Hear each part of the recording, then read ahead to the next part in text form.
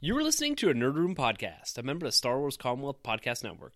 Be sure to check out more from the Star Wars Commonwealth on the web at starwarscommonwealth.com and take your first steps into a larger world.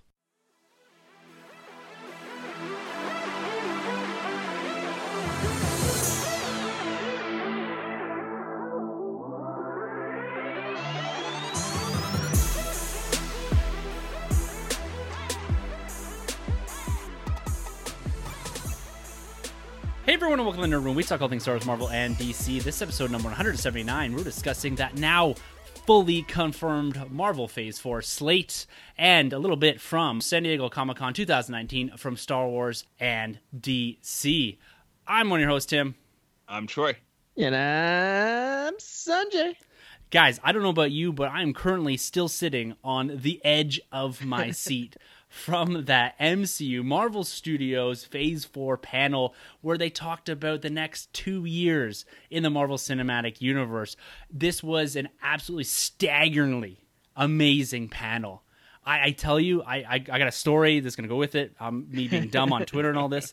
But I don't know about you guys, man, but I am super hyped for what is to come in the Marvel Cinematic Universe in the next few years. And plus, we got all these other DC and Star Wars announcements at San Diego. San Diego Comic-Con this year, to me, it was absolutely incredible. This is the first time we've had a slate from Marvel released at San Diego. We've got some comic books to talk about, Young Justice. We've got this Arrowverse is building towards Kingdom Come, potentially, Crisis on Infinite Earth. There's a lot to break down here, guys. And we can't even forget about Hasbro from Star Wars and Marvel. Legends, Black Series.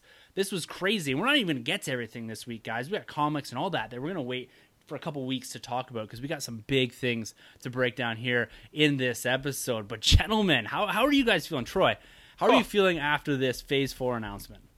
Oh, overwhelmed, man. This is crazy. This is jam-packed. This is going to go down as one of the biggest San Diego Comic-Cons, I believe. You know, this is up there with the BVS announcement, the Iron Man first appearance trailer, you know, the Infinity War drop. This is high up there, man. Just massive. And I love the direction that the MCU is going. Probably this might be my most favorite or my most anticipated direction movement that Marvel's going right now. Love it. This massive diversification of everything in the MCU. Mm-hmm. The all new, all different is what we called it last week. And that's exactly what they delivered on. Sanjay, are you feeling that same hype? Oh man, like what a Comic-Con. I'm so sad that this, I had to miss it this year. Yeah, we have to go down. Maybe next year, we'll do San Diego Comic-Con, or we got to go down. Just the energy and the excitement from San Diego is just, it's like no other convention in the world. And I went the 1 year, and it was incredible, and I can't wait to go back. But man, what a weekend in Nerd. Like everyone, like Marvel was feasting, but like everyone ate at the Comic-Con. You know what I mean? So it was a good time to be had by everyone. Even like they had like Star Trek stuff and Terminator stuff. I mean, everyone brought it this year. Yeah. Top Gun. Yeah. Top Gun. Yeah. Yeah, Tom Cruise he's looking like he hasn't aged a day from that. You mentioned Terminator was incredible. Picard, we got a Picard trailer. Yeah. Here we got the Cats trailer. Yeah. Ooh, yeah. I got a story about that. So on our group chat, sorry Troy, I'm gonna out you on this. Yeah, by all means, man. So I send the picture to our group chat just to mess with Troy, and I'm like, yo, first appearance of Cheetah, check it out. And Troy's like so nice, he didn't want to be rude and be like, what the hell was that? He's like, yeah, maybe it'll look better in live action, but I'm just not feeling it. I'm like, what do you mean, man? Like, this looks so dope. Like, it's Cheetah. Well, dude, I had to, in that chat, like I was buzzing through it. We were driving out. Yeah. I'm on vacation right now, actually. So apologies if the audio sounds a little bit different. We're all on Skype. We don't usually do Skype recording sessions, but that's why, because I'm away. Anyways, I had to ask to go back to this because then the Cats trailer dropped and I saw it and I was like, I thought that was actually Cheetah. Like I didn't have enough time to scroll through it. So I asked the group to come back to this very point because I felt for the same thing. I was like, oh, okay, whatever. It's something... I don't know. And I was looking at it, I was like, that really doesn't look like... What's the actress's name again? That's portraying Cheetah? Kristen Wiig. I was like, doesn't really look like her, but that's a lot of makeup. So, sure, whatever. I just hope that WB doesn't hire the same people that did the Cats movie to do Cheetah. I don't know. It just seems really weird. I've never seen the Broadway show, but I don't know.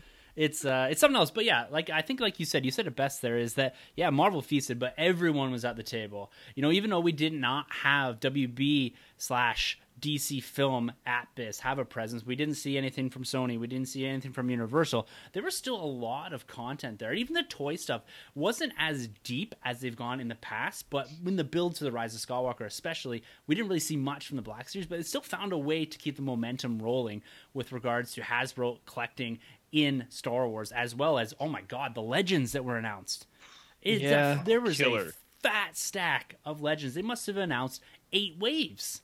That's just to end out 2019 into early 2020. It's nuts. This is going to be ka-ching expensive for Troy Mahoy over there. Yeah. Marvel Legends are just like the most improved player every year. I swear. They're just always upping their game. It's crazy. Man. Yes, very exciting. Very exciting. We got a lot to get through here, guys. But we're going to kick it off with a very short, condensed version of our Week in Nerd. Now, boys, I like I said, I'm on vacation. I haven't been doing a whole lot, but I have been reading comics like a madman. I finished off War of the Realms. What'd you think? Oh, I loved it. I loved what Jason Aaron did there. The way he capped off that story, which we're going to talk about a little later too, because Taika Waititi's pulling from not particularly War of the Realms, but he's pulling from that God of Thunder run, which is very, very much not resolved, but you get a nice conclusion to everything that he built over the last couple of years in the War of the Realms. And I started also reading after this announcement of Eternals, that movie that's going to be hitting next year.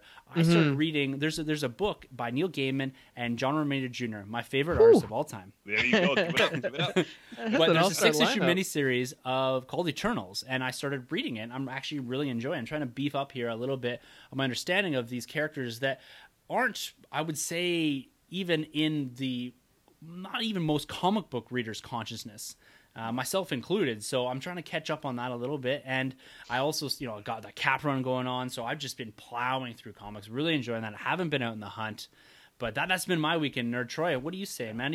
You had a pretty big Instagram post the other day when you're talking about everything you picked up. Yeah.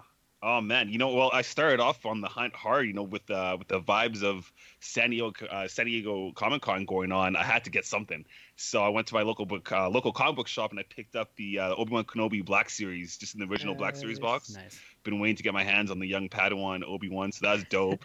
And I got to pick up the 80th anniversary Iron Man in the classic Iron Man golden red costume. Yeah, man, I gotta tell you, the face sculpt that comes with it, the Tony Stark, is phenomenal. Like, this guy right here might be one of my favorite Iron Man legends. I gotta get another one just so I can take it out of the box, because this right now as is staying in the box. So that's dope. And then I picked up the game I've been anticipating for a while, the Marvel Ultimate Alliance #3. Oh yes. Nice. I've been playing that all weekend, been having a lot of fun with that game, just feeling like a 16-year-old all over again.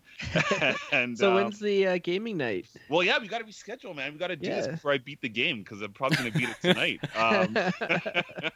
We got to do it soon, man. You and Carlos, the whole crew, man. We got to do this. And I'm getting Captain America pretty strong for Tim, so he can come in and smash it. I got a poster included with it too, which is pretty dope. I got a Hulk Build-A-Figure piece finally, an arm. Ooh. Oh, I saw that. It came with I can't remember, some kind of Python. No, not Python. The other one. I don't know. Something Jack. But anyways, I got that arm and I threw it on the Ragnarok Hulk, and it worked out pretty well, so I'm cool with that. And just comic books. I got Spider-Man for days, Miles Morales. Miles Morales is really picking up right now. And Nightwing, Batman, Star Wars, the Vader comic, the Dark Visions. Oh yeah, I'm a couple issues behind there. Yeah. Okay.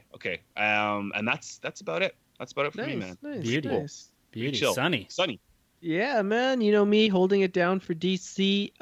Been reading a lot of Aquaman lately, trying to get caught up on that, and it's been really good. Really liking that run, and just picked up. Actually, just came in the mail today. Is the Alita Steelbook. So I'm excited to check that out. I've heard nothing but good things for the Alita movie. Missed it in theaters. It was just like a busy, jam-packed. I think it came out like a week and after my daughter was born, so didn't have a chance to see it in theaters. But I got it on Steelbook, and I'll let you know how it is. Nice. I can't tell if you're being sarcastic or not with that. No, I'm actually really excited about Alita. I heard like tons of good stuff. Like, it's hidden gem. They're saying like did really well in China. Might even get a sequel. It's just kind of, it was forgotten, because remember, it's supposed to come out in December. But December was so jam packed. You had Aquaman, you had Mary Poppins, you had Holmes and Watson, you had everything. Spider-Verse coming out. Man. So yeah, man. So Alita got pushed to February, and yeah, I'm excited to watch it. Very nice, very nice. Now you segue me nicely, Sanjay. Here, you do this beautifully sometimes. Thank you. And we're gonna go right from our weekend nerd straight into SDCC 2019 talk here, boys. And we're gonna kick it off with DC, your favorite, Sanjay, everyone's favorite here. We loving I think it's Image Comics is my favorite. Image is your number one. Yeah. We'll get to that in a couple weeks, then, right? Yeah. No, DC, like we said, they didn't have a huge film presence, but they still managed to make quite an impact. And we talked a couple weeks ago about the Arrowverse. None of us are watching everything currently. I know, Troy, you've done Arrowverse, or the Arrow portion of that up until season 3, season 4, but this whole franchise, Arrow at least, is coming to an end this season. I think season 8 or so. And they have a tendency to do these big crossovers, and they've been teasing this one for a while, and it's Crisis on Infinite Earths. And they announced at the panel here, the Arrowverse panel, after they did the screenings of Batwoman and all this, Pennyworth, they announced that Brendan Routh, now he plays the Atom on Legends of Tomorrow, but he is coming back to reprise his role as Superman. Yeah. And he previously had played Superman in Bryan Singer's, Christopher Reeve's kind of love letter, Superman Returns, which came out in the early 2000s there. Now, what do you guys think of this? They're talking about it being more of a Kingdom Come type Superman appearance. Yeah, man. How does this make you feel? Sanjay, do you want to jump back into the Arrowverse to get caught up so that you understand what's going on here? I'm not going to jump back in, but I will watch this for sure. This definitely has my interest peaked. I will check it out. If they didn't announce this, I probably would have just been like, yeah, I'll try to catch it. But I'm actually going to make like a real effort to try to watch this because Brandon Routh returning as Superman and Kingdom Come. And, I heard stuff that Burt Ward is going to be Robin. From the 60s, yeah, from Batman 66. No way. He's still never alive? graduates Nightwing? Yeah. He'd be like Nightwing at this point. So they're like pulling it all. I heard like Linda Carter is going to reprise Wonder Woman. I heard like this thing's going to be insane. So I'm there for all of it. Like, let's bring it on. Let's. Wow. I mean, this is like, I always said they needed to do this like in live action, like for a movie. And you need to bring back Michael Keaton. You need to bring back Brandon Routh. You need to bring back even like Ryan Reynolds as Green Lantern. Just bring everyone back. But this is like the next best thing. So yeah, I'm totally down for this. This looks so cool. Yeah, it's pretty awesome what they're doing here. I love this idea, this TV verse that they've created. It's so rich with characters and crossovers, and they've done it right in this. Troy, like you're a Superman guy. Yeah. You were an Arrow guy for quite some time. Are you going to check this one out? Yeah, I definitely want to check this one out. Do we know if Brandon Routh's character, or Brandon Routh, is he playing the same Superman? That was I going to ask you guys. To me, it would make sense that he is from that universe. I don't know, isn't like what about like his son and then like Lex Luthor's in there and stuff. So I think it's just like because like the other guy from Supergirl, Superman's going to be in it as like everyday Superman. Oh, and then he's just like Kingdom Come Superman. So like he's like an aged one. Yeah, he was like the older one, even though he still looks like he's like 25. Yeah. No, I'll definitely check that. How are they going to explain him being Adam and Superman in this? I don't know. It's like, what's his face that just got announced as Blade? He was in Luke Cage. Yeah, that's true. Cottonmouth. Oh, yeah. But that's now, I would say, considered a multiverse timeline. Especially after this announcement about the first time we're tying in TV into the MCU. Yeah. Well, no, it'd be cool because, in my opinion, he was one of my favorite Supermen. I think the movie wasn't that great, or the movie was fine, but it wasn't a good comic book movie. But his rendition of Superman was pretty cool, and it fit that world of the Christopher Reeves and slightly going a little more modern, contemporary. Like I really dug that character. I feel like he kind of got the Andrew Garfield treatment, and even the Ben Affleck treatment, where he's just unfortunate movie, but he's a great actor to play the role. So can't wait to see him make his comeback, man. An aged Superman, bring it on. Cool. Yeah, still hope for Garfield coming back as Spider-Man then. Oh, I hope so, man. He's gonna come back in the MCU as Ben Reilly. Well, it's this whole thing, probably not, but this whole thing kind of sets this weird precedence for them to do stuff like this. Like DC, the TV universe has done really well at bringing characters back. Because even brought the Superman or Lois and Clark back, right? From the show Lois and Clark. They played different roles, but they're in this Arrowverse, were they not? Oh yeah. They've been doing that for a while. Like even Smallville, Christopher Reeves was in Smallville. Yeah. Oh really? Okay. Yeah, for like an episode, and like they had like a ton of like Superman alumni in Smallville. So even like maybe Tom Welling might show up. Oh, that'd be crazy. Oh, that'd be cool. So another show that you guys have been quite excited for, and Sanjay especially, because I know you've just finished season 3, I believe, and this is Young Justice. So we officially got the confirmation that season 4 is coming. We talked about this last week and your excitement for that, and they officially confirmed it here at SDCC 2019. Tell me a bit about this, man. Like, what are you thinking? What are you feeling about Young Justice season 4? Yeah, man. So Young Justice season 3 is about halfway done. So we still got like 13 episodes, and they're building up. Like season 2 ended on this cliffhanger where Darkseid was coming onto the Earth, and it got canceled. And it was like 5-6 years later, they're like, "Hey, we're coming back with season 3." And I'm like, "Is it gonna have the same like gusto? Is it gonna be as good as season 2? Like it's been like 5-6 years, man. I'm telling you, it's just as good. Like some episodes are just incredible. Like this is like one of my favorite cartoons of all time, and it's just so well written, and the characters, the development, and there's stakes in this. Like characters die, characters evolve, like they go from Robin to Nightwing, and it's just such a great show. And it's that long form storytelling that we always talk about. And to see it come back for season 4, that's good for Young Justice. But that also leads me to believe that the DC Universe app, they're still going to be putting out content. Like Titans season 2 got confirmed as well. So, I was a little bit worried that it was going to be a one and done year for the Universe app, but looks like it's coming back. Maybe it'll fold into the WB HBO one, but as far as I know, we're still getting new and exciting DC content. That's awesome. What Robin are they at right now? Is Tim Drake still Robin, or they got someone else in there? Because I remember last time I checked, it was Nightwing, and then they had Tim Drake, and they kind of skipped Jason Todd, right? Yeah. It's I think it's Damian. Oh, Damian's in there now. Okay. Yeah, he hasn't really been Robin. They've reused this like new Splinter group. It's really cool actually. Like Beast Boy, he's like, "Look, guys, we got to be like more a public face. I'm gonna lead this team." And the Justice like, "No, you got to be covert." And he's like, "No, man. Like, let's use social media. Let's like create a presence and show people that superheroes aren't bad."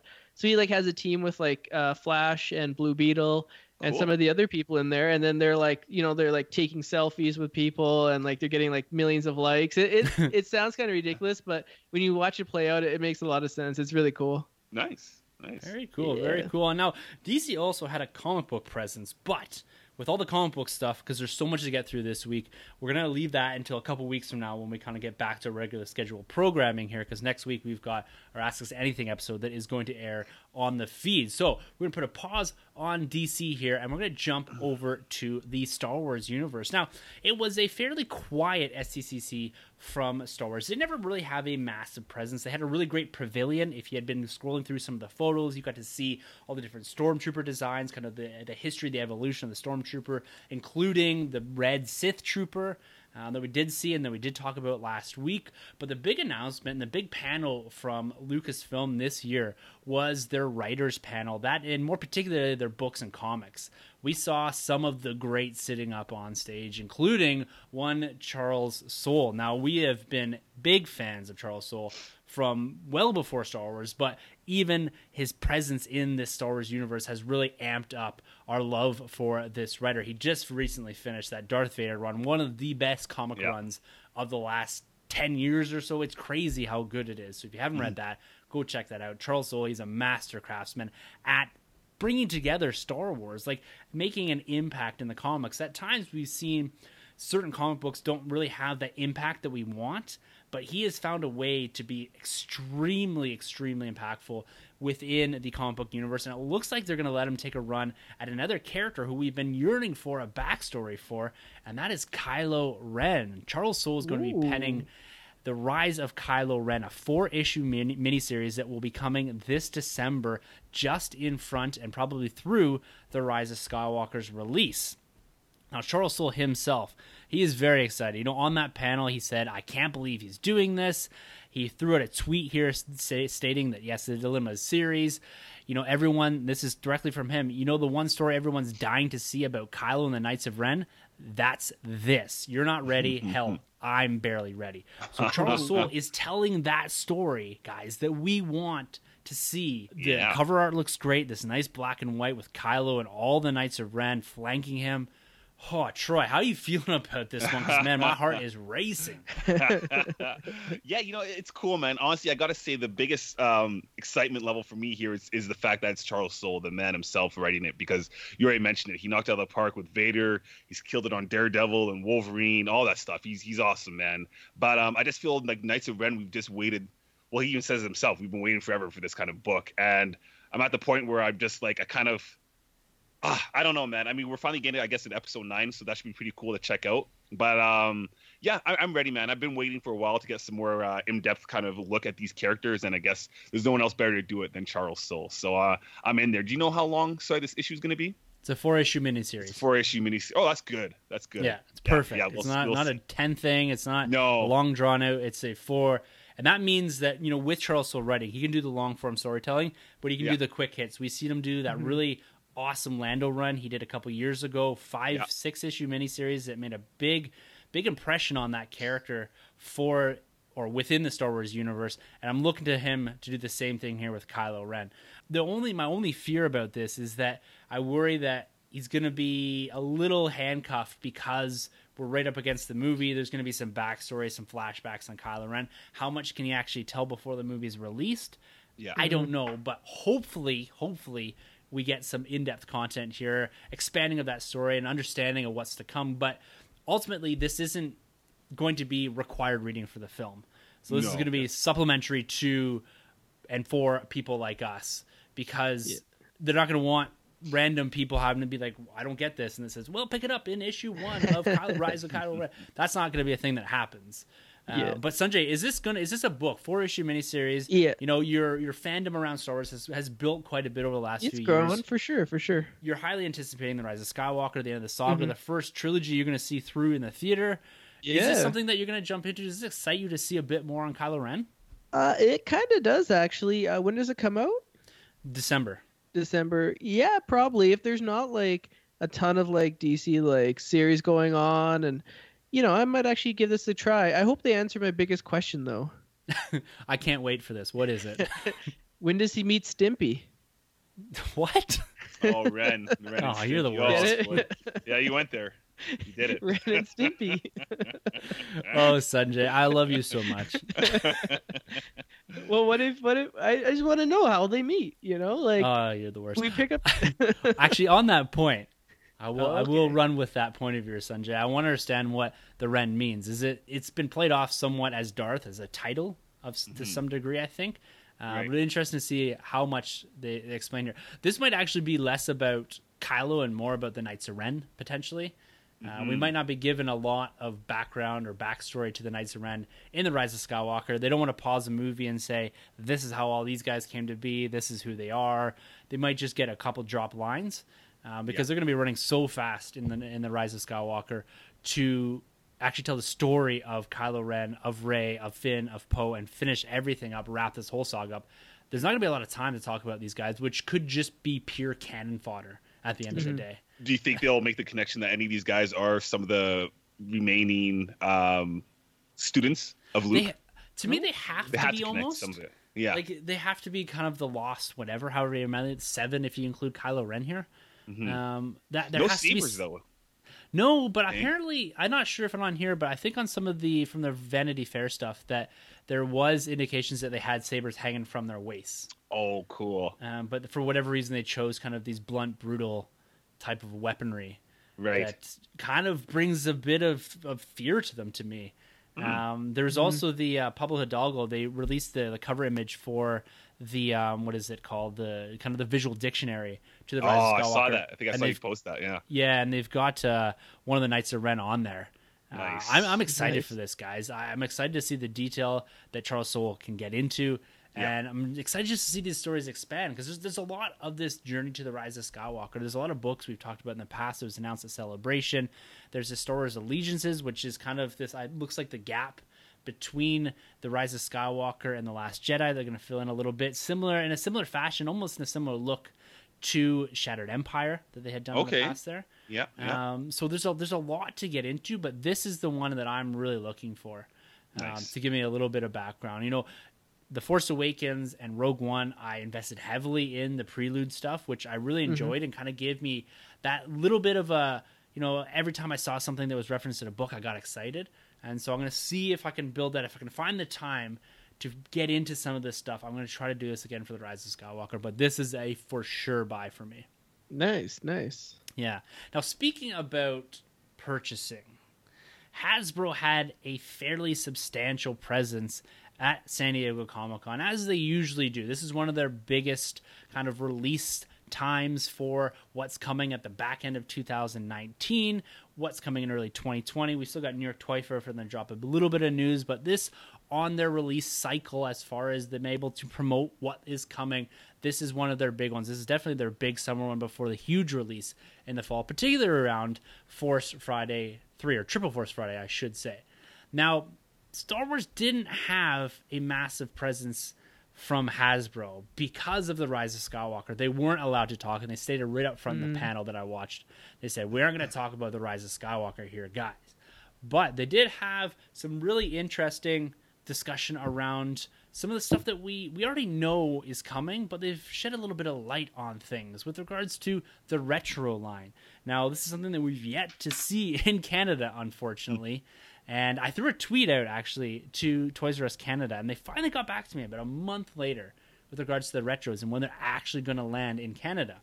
Now, it looks like early to mid-August, according to the Toys R Us Canada Twitter account, that they answered me back. So we're looking for that stock to land here. And this kind of aligns with what they were talking about in the panel, is that they're quite pleased with the initial run of the retro figures and how they were received and how they were bought up.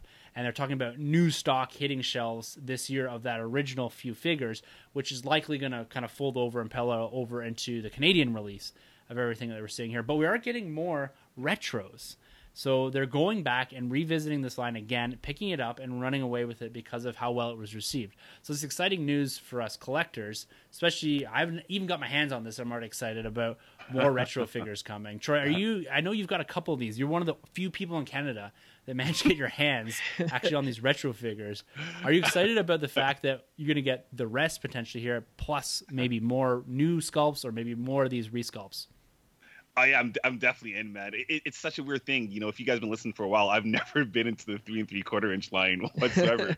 Timbo here got me hooked into the 40th anniversary. Every time we record, I look at his classic retro line, and I'm just like, wow. And to manage to pick up 2 of these in mint condition is something else. Do we know what other kind of characters we're going to get in this line? No, they didn't give us really any information other than the fact that there are new retro figures coming at some point, and the line is selling well. I'm guessing they're going to do a bit, probably go into, with Empire Strikes Back 40th anniversary next year, we're probably going to start to see things like the Boba Fett and some Empire figures. That would align really well with that kind of celebratory 40th anniversary type thing for Empire. So that'd be my guess as to where they're going to go. And I'm not sure which figures they haven't done. If there's a Tarkin-like figure that they could do in the vintage/retro style, so that there's something unique coming out of it, a new figure. So I would look to that. But yeah, Empire Strikes Back seems to be, or fit really well, I think, with what's coming next. Even if you went, and we see it from this Fed exclusive that was released at SDCC, the 40th anniversary of that character is 1979, which is actually this year, because that was first released on the holiday special, and that's when we first got the first look at the figure itself. And the figure came out in 1979. Most of the figures came out in 1978, and Fett came out in 79. It was that mail away, so they've done the exclusive already here. I would guess we're going to see that in the retro, and they could probably pick up with quite a few Empire figures here, which I'm really excited about. We got this Empire 40th anniversary that they never really confirmed as far as a line in the Black Series, the 6-inch scale. But we are getting that Star Wars Luke Skywalker Dagobah. They showed the sculpt that's in progress there. So this goes to your one vote counts, Troy. Yeah, no doubt. So that figure looks like it's in progress. But outside of that, there was actually no Black Series reveals other than the brief chat on the Luke Skywalker Dagobah that we saw, the Fed exclusive, and of course, this Sith Trooper. We talked about it in detail last week, so we're not going to jump into it in too much detail here, but I've seen it posted online, people getting it. It's worth a fortune now on eBay, of course. But the one nice thing about this, and I'm going to caution everyone out there, do not overpay for this, guys, right yet. No. Because one thing that they did show at the panel is that these exclusives that they're doing, they're going to be released at more than just one convention. We've seen this in the past. They usually release San Diego Comic-Con exclusive as well as the Fan Expo Canada, which takes place in Toronto later on in the year. Usually they've been sharing exclusives, but it looks like they're expanding to places all over the world. Barcelona, Mexico, Brazil. Every big con, they seem to be having these. And only thing that's going to change is the sticker. And we've seen this with Hot Topic. They've done, the Galactic exclusive Funko Pops or the Summer Convention exclusive Funko Pops that were particular exclusives at SDCC or whatever. But what they're looking to do, and I don't know if they're doing this on purpose or not, but I think they're trying to shortcut that scalper market where these things are getting $200-$300. You go like that X-Wing Luke. So if they're able to shortcut that a bit and make them exclusive, so still driving people towards the cons and getting that excitement, but making them a little bit more widely available, hopefully that market kind of dwindles down a little bit, at least shaves the top end of this so it's not so sharp of a price hike. Maybe something in the terms of $25, $30, $40 extra that you're paying a bit of a premium for that. But I'm hoping that this wider release would actually kind of give us the ability to actually get our hands on these things at some point. Would be very nice. But again, too, that Sith Trooper, if you're out of box collector or whatever, that's going to land in the first wave. They didn't announce it here, but I guarantee it.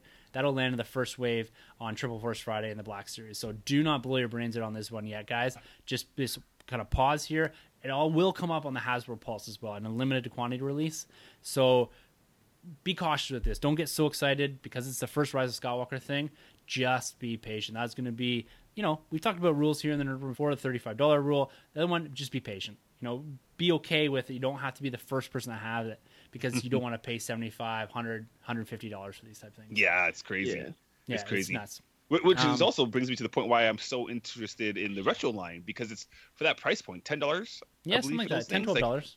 That's awesome. You can't go wrong with that. So that's pretty intriguing for me, at least. Yeah, it's awesome. The only other thing that we're going to talk about here from Hasbro in the Star Wars world is the Hyperreal, the 8-inch line. Now, I pre-ordered the Vader that they announced at Celebration. I pre-ordered from Amazon because they put the price up wrong, and I got about a $40 discount on it. Nice. And so I'm waiting for that one to release. That's coming out here sometime in early to mid-August, I believe. I got an email the other day saying it was slightly delayed, but they did show some of the details. The box, it's coming with a base, multiple hands, so interchangeable hands on this thing, and they've actually added another figure to the line, and that is Luke, and it's his Bespin fatigues. So we're getting that Empire Strikes Back celebratory line here in this 8-inch Hyperreal line, and it's up for pre-order already, the Luke Bespin, and that's coming in early 2020. So I haven't pulled the trigger on that one. I want to see what this looks like. And the big thing with this 8-inch Hyperreal line, guys, is that it doesn't show any joints, any movement. So it's a bit taller, and they've got this underlying exoskeleton, so you don't see the normal peg hold joints, ankle rockers, anything like that. That's all. So it's coming off more of as a premium collectible. They're trying to fill in a bit of that space between them and, say, your SH Figure Arts or your statue type things and all that. So they're managing to get me into this line, Troy. Now that we have a Bespin Luke here, we've got Vader, which is one of your focus collectibles. That's right. Are you going to jump into this, or are you going to wait and see what mine looks like and then kind of go from there? Going back to the first release, my biggest complaint was if you're going to do a line like this, why not show off a human-like figure, which is someone like a Luke or a Leia? I get why they did the Vader. He's such a big sell, but I thought they would show us a Luke. So I kind of held my breath a little bit. Finally got to look at this figure and didn't do it for me. I felt like this Luke looked kind of cartoonish. It's like a different art style they went. I give them props for the whole hiding the joints, kind of like a Mezco Hot Toy kind of line, whatever. But for me, the Vader does look kind of dope, so I might pull the trigger on Vader just to kind of put up. But I don't know. Like, I really like the Vader that I have from you, actually, that statue. It fits nice where I have a little shrine, so I don't know. I'm going to wait and see what your Vader looks like for sure. But if I was to get anything from this line, it would only be the Vader or like a trooper, someone that's not human-like, because I don't like the direction they're going with the human scale or the human appearance, I guess you could say. When it becomes the hardest part of these lines, and Hasbro's hit really well with the Black Series, with the Legends, this new face sculpt technology. Yeah. We talked a bit about that at the panel, about how that's constantly evolving, even from a year ago, the improvement in face sculpts, which we've seen across both lines. is actually quite incredible. And they're doing updates to not only Marvel Legends, but some of the Black Series stuff. We saw that with Alea earlier on. I believe it was last year.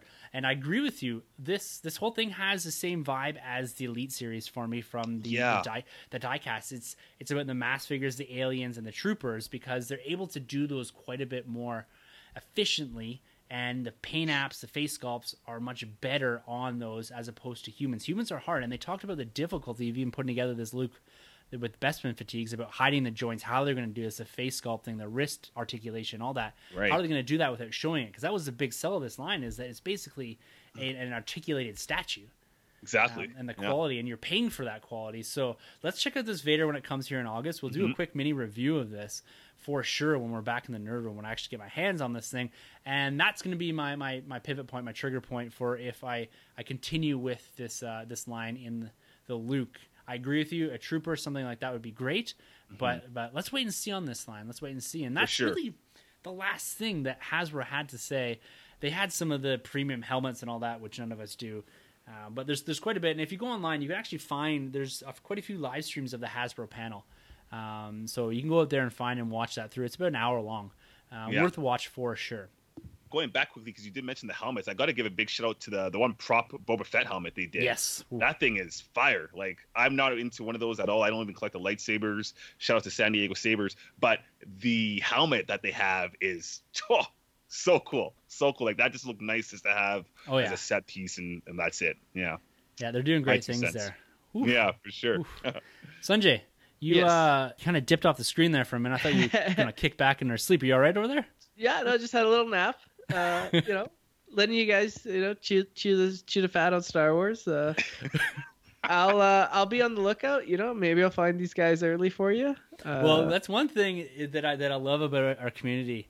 Not only the greatest Star Wars Commonwealth, but our small one here in Calgary, is that we're always out in the hunt, on the lookout for each other. I get photos from everyone about, hey, do you need this? Sanjay especially, you do a quick pit stop off at Walmart, and it's kind of like, I found all these weird kind of Marvel Legends or Black Series and all that, and they're super cheap. Do you want to get them for you? So Sanjay, he doesn't collect, but he's out in the hunt there for us. He hunts, man. I know. I should have like my own service. Yeah, he charges me a premium. Yeah. Yeah, that's why he doesn't get me anything, because he's afraid I'll never pay him. It's the late fees. The late fees, yeah, man. There's your picture up in my basement. Like, do not rent to this guy. Yeah. I'll give you Shazam back right away, though. Don't worry. Yeah. Can we? Let's talk about that. Yeah, let's take a quick pit stop here, because we didn't quite get it to it in our weekend nerd. And I gotta just 2 minutes here. Apparently, Troy did not like Shazam. The only one in the world. I haven't seen it yet. Apparently, I will get to it. Apparently, I've been fighting guys online like Carlos and Grabs and Sanjay. Yeah, man, that movie didn't do it for me at all. It's like, if X-Men didn't come out this year, it'd be at the bottom of my barrel for sure. Wow. For sure. The Calvary's coming, Troy. I got to get my watch in. You gotta watch in, man. I feel bad. It was like it's like your boys out there just being like, there's this girl I know out there. She's the perfect match for you. She got this. She has this, and you go on that date, and it's just a letdown. Just a nightmare. Maybe your standards are too high. She was perfect for you, Troy. You should have just gave her a chance. Okay, she has a great personality. Yeah, it felt like a fun CW. Oh, come on! My opinion, from effects. Come on. But Zach Levi. He's great. He carries that show. That movie. And Mark Strong, not a strong performance. It's his weakest performance I've ever come across. He's a fantastic actor. I was vouching for him or Bryan Cranston to be Lex Luthor, and I kind of like how, no spoilers, but his dad is played by Lionel Luthor. Exactly. So I thought it was kind of funny. But oof. Wow. Yeah. See, this thing is like going in permanent rotation around Christmas time for me. Yeah. So it's gonna be like this and Batman Returns, Home Alone, Love Actually, all the good holiday, Die Hard, all the good holiday movies. There you go. Iron Man 3, not so much, but all right, one of the best. It's gonna get better here. We're gonna talk about why that movie's gonna get better. Yeah. I agree. I gotta get it. I promise you guys, I'm going to watch it this week. Yeah, I have the time. Your doorstep right now. It's there. I got the digicode, and so I'm going to watch it here, and we're going to review this in August. So it is coming, guys. I've officially said it is August that this will be reviewed. Yeah, this is the most controversial review we've ever had. Since Might Logan. just be. Yeah, since Logan. yeah, That's right. Yeah. See, now I feel better because Troy didn't like Logan. So Yep. now I'm like, Like it. okay, so now my choice, has been validated by that. Well, it's funny because when I'm kind of on the fence here because I line quite a bit with Troy on films and how we like, but when I see the trailers for Shazam, it feels like the exact DC movie that I wanted. So Right. I'm kind of like, I have no idea what, like I'm going in this thing with, like I'm not skewed by anything because I'm still taking, and I said that so many times on the podcast that I love what they're doing with the trailers. Like it looked like the exact movie I wanted to see from them. Oh yeah. And then my boy Troy comes here with this review, and I was like, "What is going on?" So, August, guys, it is coming. Can't wait. Anticipation, let it build. That's right. Yeah, it's like a prize heavyweight fight. Yeah, it is. There you go. Ali versus Tyson. Here we go. We'll see. But we got to get into some Marvel discussion here, guys. Yes. Now, before we get to this Phase 4 slate, we got to briefly talk Troy. Man, Sanjay, take a seat for a second. We have got to talk about Marvel Legends. Where Star Wars didn't announce really anything in the 6-inch line, Marvel Legends filled that hole in a big way. They announced upwards of 25 plus new Legends, and it spans everything from MCU right through to Age of Apocalypse line they're doing now, Spider-Man 4 line they're doing now. Yeah, the PS4 Spidey line. Yeah, that's right. They're doing so much. Sanjay's got a cat. They've got all this new stuff, X Factor, New Mutants they're doing, a lot of X-Men 91 stuff. There's a 3-pack they threw it there, the Jean, Wolverine, and Cyclops. Oh yeah, the Love Triangle pack. Woo! Yes, with head swaps to make them Claremont or animated series. Yes. They've got Cosmic Ghost Rider.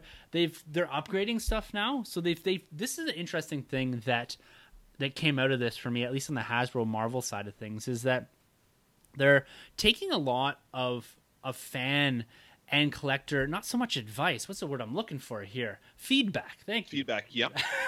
And they're actually acting on it, which is really cool. So they've gone in and they're updating the Vulture that they did and making him look like an old Vulture for the Sinister Six. They took feedback on this A-Force pack they did a little while ago with She-Hulk.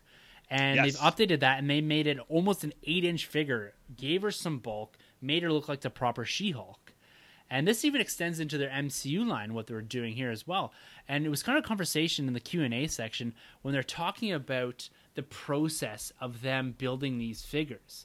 And when you look at this Endgame wave that we're going to talk about here in a second, and you go back to Wave 2 where we had the War Machine that never really appeared in Endgame. And we go to the quantum suits that we've talked about that have almost zero likeness to what we saw on film. But they go back and they discuss actually how they work off of early concept art. And what they've been doing is they've been using 2-packs, they've been using single figure revisits to kind of correct some of these errors and improve the overall lines, which I can really commend from Hasbro, is that they've gone back even with this new Endgame and they've given us this iron, more film accurate Iron Patriot. Yes. That gives us that upgrade to the War Machine that we did get. They're going back and doing resculpts on faces. They're re-releasing even the Giant Man from Civil War as an Amazon exclusive. So they're giving it some updates to the boots. They're giving it a bit more sheen on the paint to give it more of that film accuracy. So Hasbro, they're doing big things, and they're doing things that they're hearing our feedback. They're hearing us online, and they're revisiting stuff. So I have to give a big props and big shout out to Hasbro for what they're doing here in both the Black Series and in particular the Marvel Legends stuff here. Now, Troy, I just read off a lot of stuff there. Oh, you burned through it, man. We haven't touched on this Endgame wave yet, but all the stuff that was announced, because you're still a big comic Legends collector, especially with the X-Men. 100%, man. What are you loving from the releases here? Oh, 1,000%. It's the Love Triangle pack. Wolverine, Jean Grey, and Cyclops. My man Slim, Scott Summers, looking fresh. The first thing when they released the, I think 2-3 years ago, the Scott Summers 90s gear, Jim Lee, the first thing I wanted to do is put him in the Old Man Logan jacket. That's what everybody wanted to do. And here they are. Like you mentioned, they're listening to people's feedback. They've gone and they've given you that Scott with the brown jacket, and they even went all over their way to throw on the X logo. Like, this is crazy. He's a little bit of a darker blue than the original they released, which is fine. He looks really good. The Wolverine is it's the same Buck, but he's giving us like the Terror kind of look costume. But for me, it's the Jean Grey, the 90s animated Jean Grey we're getting, because the only Jean we've had is two. We've had the Phoenix in the green costume and the Phoenix dual pack with Cyclops in the red. But this Jean right here is like my childhood, and her face looks fantastic. I couldn't quite see if they did an ab crunch, because that's always been the big thing, is, you know, the women haven't been getting the ab crunches or even the double elbow joints for their arms. But besides that, man, like that stole the show for me. Actually, the weakest thing for me is the Spider-Man wave.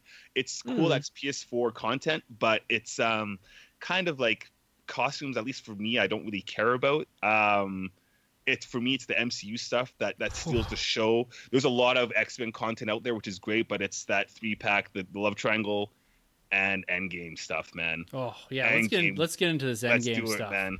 Holy man. So this was released, I believe, on Thursday morning of San Diego Comic-Con. There's a Hasbro breakfast that they put on, and they discuss a lot of, and they release and show a lot of their new action figures. And this is when we got all sorts of pictures from all kind of Toy Arc, and Chartimus Prime was out there doing stuff, and these guys were at this panel, and we're getting all kinds of pictures out here, and this wave blew me away. So we've been asking Marvel, or Hasbro, I should say, sorry, getting my lines mixed up here, for an entire MCU wave with an MCU Build-A-Figure.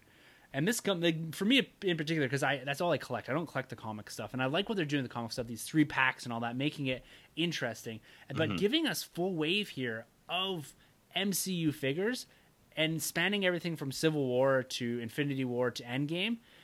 I'm so in love with what they've done here. You know, we tried to make a prediction. What were they going to show us? And we said Thor and Iron Man for sure. That Mark 85. Yes. That Thor with a new Buck. And they delivered here. The Build-A-Figure in this 6-figure pack is the overweight, donut-wasted Thor. the dude, right? He's the Build-A-Figure in here. And this wave comes with a Captain America in his 2012 costume fatigues, whatever you want to call it, that Mark 85, that Iron Man from Endgame. We've got a phasing Vision from Civil War. We've got Heimdall from Infinity War. That figure looks incredible. We've got an updated Valkyrie, updated head sculpt with the white Valkyrie suit that she wore in Ragnarok, as well as at the end of Endgame. And we've got an updated Iron Patriot. I was going to say Mark something, but Iron Patriot with the blue and red sculpt that we saw just at the end of Avengers Endgame. We saw Rhodey's on that. And again, like I said, the Build-A-Figure here is the dude Thor with head swaps as well, which I love, because that gives me the ability to put that Hemsworth head on Infinity War figure or on the Quantum Suit figure. So I'm loving what they're doing here, man. How are you feeling about this line? This is nuts. You know, we've been saying it for a while, man. You know, since they released the Quantum Realm suit, right? They gave us the Cap head, and we're like, we have to be getting that Buck to go along with it. And sure enough, here we are. Like, you probably know better than I do, because you've been going way back with Legends. Is this just a modified Buck from the pre-MCU era of Marvel Legends Cap? Because they do have that toy out there. Yeah, I believe so, from what I heard online. Now, I never saw those figures. There was 6 figures released. They're Walmart United States exclusives with the original Avengers, and I had all of them. They were. I looked forever for them, but they're really expensive online, so I've never got my hands on them. And a lot of guys, collectors from the States, were saying that this was just a modified, an updated version of that, maybe repaint, maybe slight resculpt. Hasbro was talking, though, that it's a newer Buck, so I'm not sure exactly where that lies. I don't have the ability to compare, but this Cap figure in some form had come out in 2012, but like I said, United States Walmart exclusive, very limited run. Well, it looks like maybe even if it is, they've modified some of the parts. Like, some parts are new, because if you look at the top legs below the hips, those look like ball joints, which is something they haven't used since that time. So I wouldn't be surprised if it's a mismatch of new and old. Yeah, it's probably both. But the color on there is crazy. Like, this looks better than the actual movie, this costume. Yeah, it does. Like, I'm in love with this costume. The Iron Man we've been calling for a while. It comes with the gauntlet. Yeah, Hulk gauntlet. The Hulk gauntlet, too, which is cool, because they've already shown that you can take that Hulk gauntlet and put it on your Build-A-Figure Wave 2 Endgame Hulk. Yeah. So it'll go right. I think it actually goes right over, too. So no, it clicks in. It's like it a clicks hand in, swap. sorry. Yeah. And one thing that they said that we may see an update in the future is they didn't know, even when they're building these, that Iron Man was going to actually have a gauntlet too. That's why it's big, because of course, they didn't tell them, Marvel Studios didn't tell them when they're building it, that Stark was going to have his own gauntlet. So at some point we may see some 2-pack release where he has maybe with a Stark head Thanos? swap, Okay. something like that. But that's Yeah. what they're missing in here, a Stark head swap. Yeah, that's true. That's true. But I mean, I really can't complain because It looks awesome. I gotta say this is the best MCU, maybe even the best Marvel Legend wave I've ever seen. That makes it worthwhile to buy every character to get the Build-A-Figure. Like 100%. I'm absolutely blown away. The Heimdall, like you mentioned, is so realistic looking. It's crazy. It's crazy. We get our chance to get a Vision now without having to bother with the dual pack. Like it Yes. has everything you need. Like, man, I don't know. The only thing I could say is like maybe a Black Widow, but I don't know. Like this man, this is crazy. Love this set you got. I have to Blown agree away. with you, man. This Yeah. fills out this line. We were kind of questioning what they were going to do, and I agree with you. This Vision too. I don't have an MCU Vision because I never got my hands on that exclusive TRU. It was like $70-$80 when I had it in my hand. I was like, "There's no way I'm paying this." With This Wanda, figure right? looks better than the Yeah. one that's in there. And Iron Patriot, the Valkyrie. I don't have a Valkyrie either because I never got that dual pack. So I'm happy to Right. get my hands on a Valkyrie. And like you said, that Heimdall, awesome. Build-A-Figure looks fantastic. Jeez. It's great. I'm so excited for this line. Can't wait Yeah. for this to hit. This looks like it'll probably hit in the fall, I believe. Yeah. If trends go with what they're doing here, we're seeing that wave 2 hit pretty hard now. Yeah, big And time. so this should follow it up pretty soon here. So very exciting stuff from the Definitely. world of Marvel Legends. And the only thing I'm going to add on here is those 2-packs are starting to hit. The MCU 2-packs that they announced. And just so you guys know, the Cap and Peggy, that's an Amazon exclusive. That's up for pre-order right now.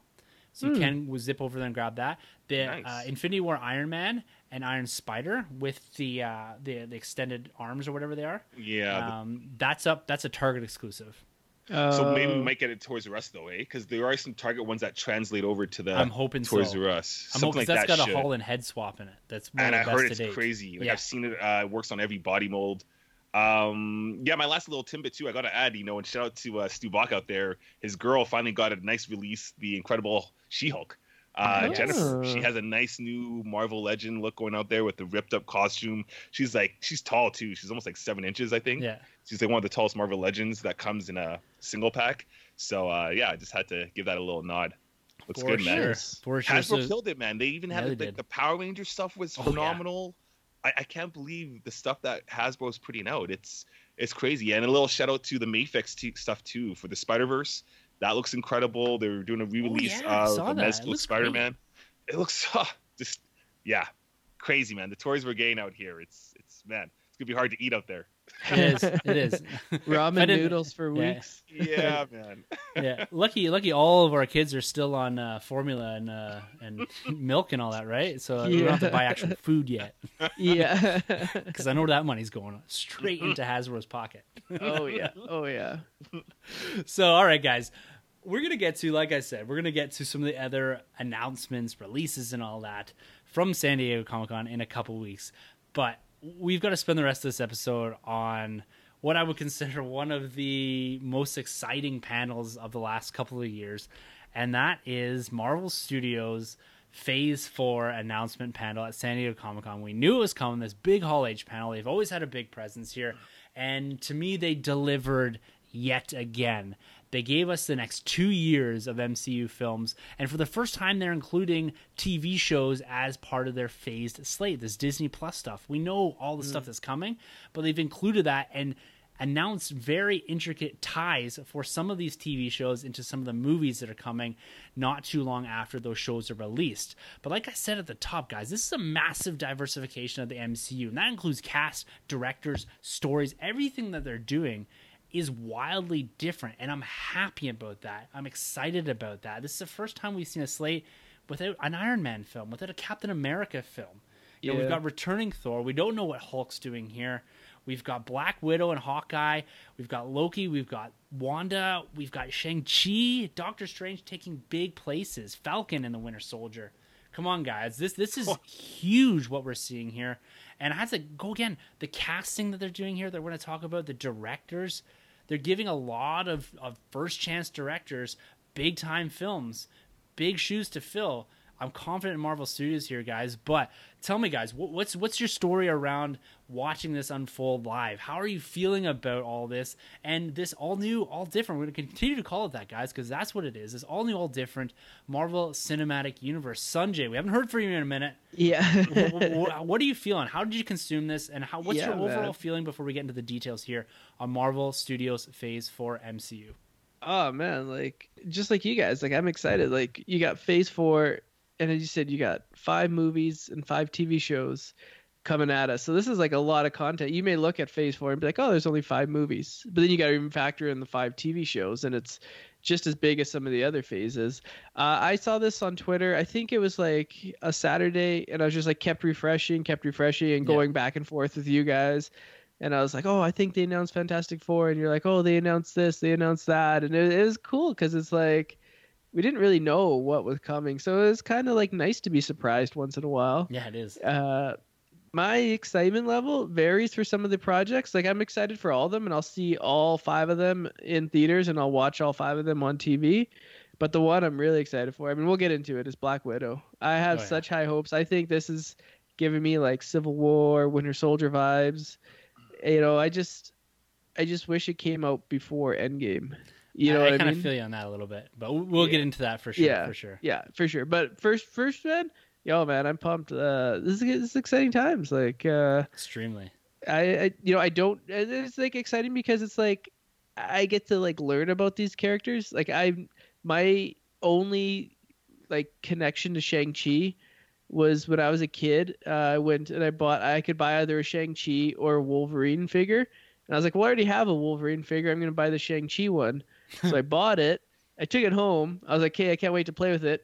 Arm broke off in like 2 days. So I was like, Kung Fu Master. Yeah. No. I was like, stupid Shang-Chi. So I've had like such a negative like association with the character since that. I was like, I could have got Wolverine, man. It's like, why did I get this guy? They're like, it's not like they'll ever make a movie out of this guy. And here we are, young Sanjay. Yeah. Troy, my man. Ooh, what are you saying about Phase 4 here? Yeah, the excitement continues. You know, I remember I was playing Marvel Ultimate Alliance 3 all weekend. I'm smashing through this game, and every 2 seconds, my Twitter phone's going off. My Twitter phone, just my phone. My Twitter feed's going off, and it's Timbo coming through, man, giving us the scoop on everything. And I'm just like, whoa, what is going on? Hold the phone.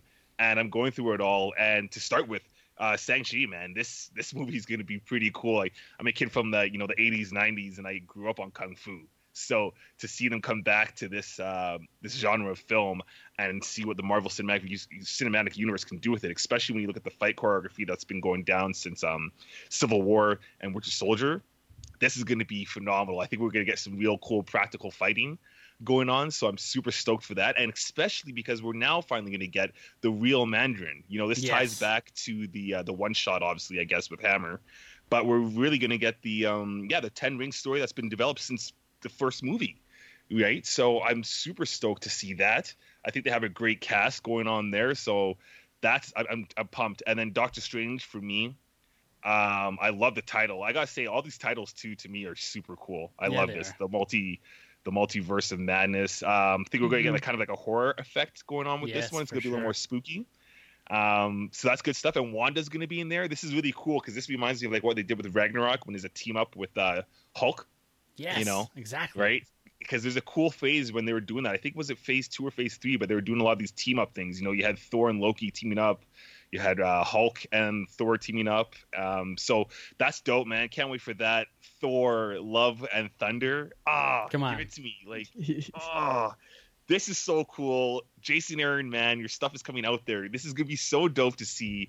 Jane Foster Thor. I'm not even gonna say Lady Thor. She's just Thor. Jane Foster Thor is coming out, hitting huge. My only kind of pick with this one is they have the work cut out for them on 2 occasions. One, because we've seen Thor struggle 2 times now with his identity. He's had a couple identity crises, you know, from Ragnarok to even Endgame, right? So to see him most likely be unworthy again, and the mantle's going to be picked up by Jane, that's something they're going to have to work out. And 2, they're giving us a new Thor in the comic books, which was fine, but here, like, Natalie Portman's Jane Foster hasn't been received that well.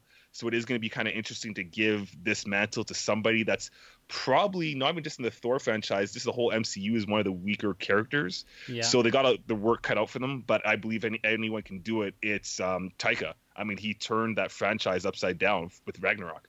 So He did. yeah, so give him the keys to the city. Can't wait for that. And of course, my final big one is Blade. Come Like, on. come What? Oh on, yeah, Blade. man. We didn't even talk about that. Oh, this is We'll gonna get be there. nuts. We've been talking for a while. You know, he's been introduced in the Avengers. He's been having a lot of screen time or page time with the Avengers, and so has Taskmaster. And we've been saying for quite a while that these two have been getting a huge push. Mhm. So has She-Hulk, but she'll get her time. But you know, Blade and Taskmaster are making it on the big screen. But Blade all day. This is gonna be cool. They can do it PG. It doesn't have to be rated R. Just to see Blade interact with these characters like Spider-Man one day. Ah, man. And come on, like 2-time Oscar winner Mahershala Ali. Come Like, on. Yeah. What? Like, this is nuts. And like people are talking about his age. His age doesn't even matter. Like, look at Paul Rudd. Like these guys, like they age like wine, man. These guys are good. They're good to go. I just can't wait to see what they're going to do. And he kind of has a bit of that Wesley Snipes kind of swagger going anyways for him. Yeah, he does. So, I'm super excited. I can't wait to see who they announce to direct this film. But Yeah, all on it's board, man. going to be a crazy, crazy 2 years. Let's remind guys, this is 2 years, and we've got 10 projects to consume over the next 2 years. Yeah. When we talked about this last week, we were going into 2023, thinking that they're going to take the slate all the way out there. And they didn't even get there. And we're going to get into their stinger here, what they did at the end of this panel here in a few minutes. But I have to agree, like I'm blown away by what they're able to show here. And to be honest with you, it's funny because we predicted most of these. We knew most of these were coming. The order varies a little bit. But I think for me, one of the biggest things is the fact that Disney Plus shows are listed as part of this phase. Yeah. Because it means that they matter. Like they're basically movies, extended movies that they're doing to develop these characters to build what I'm going to still say is in 2023 a new Avengers film. They're setting something up big here. And we don't see it yet. We don't see the interconnected threads through all this, but there's a reason that Black Widow is there. Right? There's a reason it's not a prequel, like a far-flung in the past prequel. They're doing this on purpose. There's something important in this film that connects everything else up. That's my prediction from there. But it has to be. It has to be. Yeah. And so what we're going to do here, guys, for the rest of the episode, we're going to step through these by their release dates, when they come out, and we're going to talk just in a bit of detail, pull in some of the panel stuff. I was able to watch most of the panels were filmed online with the exception of the kind of stinger footage that they're showing and some of the stuff they did for Falcon and Winter Soldier and all that. So I was able to consume most of this. Kind of quick hits. They didn't spend too much time with these guys on stage. They had 30 minutes or an hour and a half, 90 minutes to get through 10 projects and announce a couple big things at the end. But let's start here with Black Widow. This comes out May 1st of next year. This is directed by Kate Shortland. I'm not too familiar with what she has done. But apparently what they showed here, and Sanjay, I got to give you props, man. I said they weren't. You said they were. They showed footage. They've been filming this for about a month and a half, 2 months. And they had some solid footage that they showed. And they're looking at the description. This is, flashback. Sorry, we do see Taskmaster in there doing the mimic fighting, which is awesome. And the whole thing though was framed around a fight with a character called Yelena. Now, what's interesting about this character is also a Black Widow. Oh, so Black Widow's origin was reframed in, I believe it wasn't too long ago. Within the last 10 years or so, and this whole idea of the Red Room, the Black Widow program, it kind of got expanded on that, and we've seen that already teased in the MCU, and it looks like there's going to be multiple Black Widows, maybe a person to hand off the mantle to, if you know what I'm saying. It seems that we're getting a lot of that in this phase about kind of duplicates of characters and them handing these mantles off in the same fashion that we just saw in the comic books. With Jane Foster Thor, with Black Widow here. We're going to talk about Kate Bishop and Black Guy, Falcon with Captain America, Spider-Man with Iron Man. So we're seeing a lot of this mantle passing, and this seems to be picking up through this phase 4. But let's talk about a few other characters that we're going to see in here before we get back to this little kind of tease of Taskmaster that we did see. David Harbour of Stranger Things fame. This guy has become a cult hero, cult classic actor in Stranger Things. He is Alexei, better known as the Red Guardian. Oh, no way. Yes, the Red Guardian. So I actually have a Marvel Legend of him from a few years ago. Really? Yes, and so this character, I don't know where in his sort of career as a career almost fighting force that the Red Guardian is, where we're going to pick him up, because David Harbour is a bit older, but he's shown that he can get into shape with Hellboy. Yes. Yeah. But what this character is essentially a very similar Soviet counterpart to Captain America. Oh, Red Guardian comes, Red, Soviet Union and all that. He's a KGB agent. In the comics, he was actually married to Natasha Romanoff before she flipped sides. So this whole idea, this underlying thing of the KGB, the Soviet Union, Russia, and all that, that's going to play a big piece into this when we're getting characters like the Red Guardian, and we're getting characters like Yelena. So this whole Black Widow ops program, the Red Room, this is going to take a big piece in this. So I'm very excited for this. We got Rachel Weisz from The Mummy fame and all that. Favorite too, right? I think. What's that? Is that the same actress in The Favorite? Yes, I believe so. Okay. Yeah, so she's great. She's fantastic. Yeah. Pretty deep cast here. But Taskmaster, guys, we've talked about this character. We kind of discussed him actually being in this film in the past. I'm excited to see him here. I think a great villain for Black Widow to fight. And I've just attached in our show notes here, they did put a poster out for those that were present in Hall H, and we get a first real good look at Taskmaster holding the shield. Looks great to me. Mm-hmm. What are you guys thinking about Taskmaster here? Him being Sanjay, him being this main villain for Black Widow.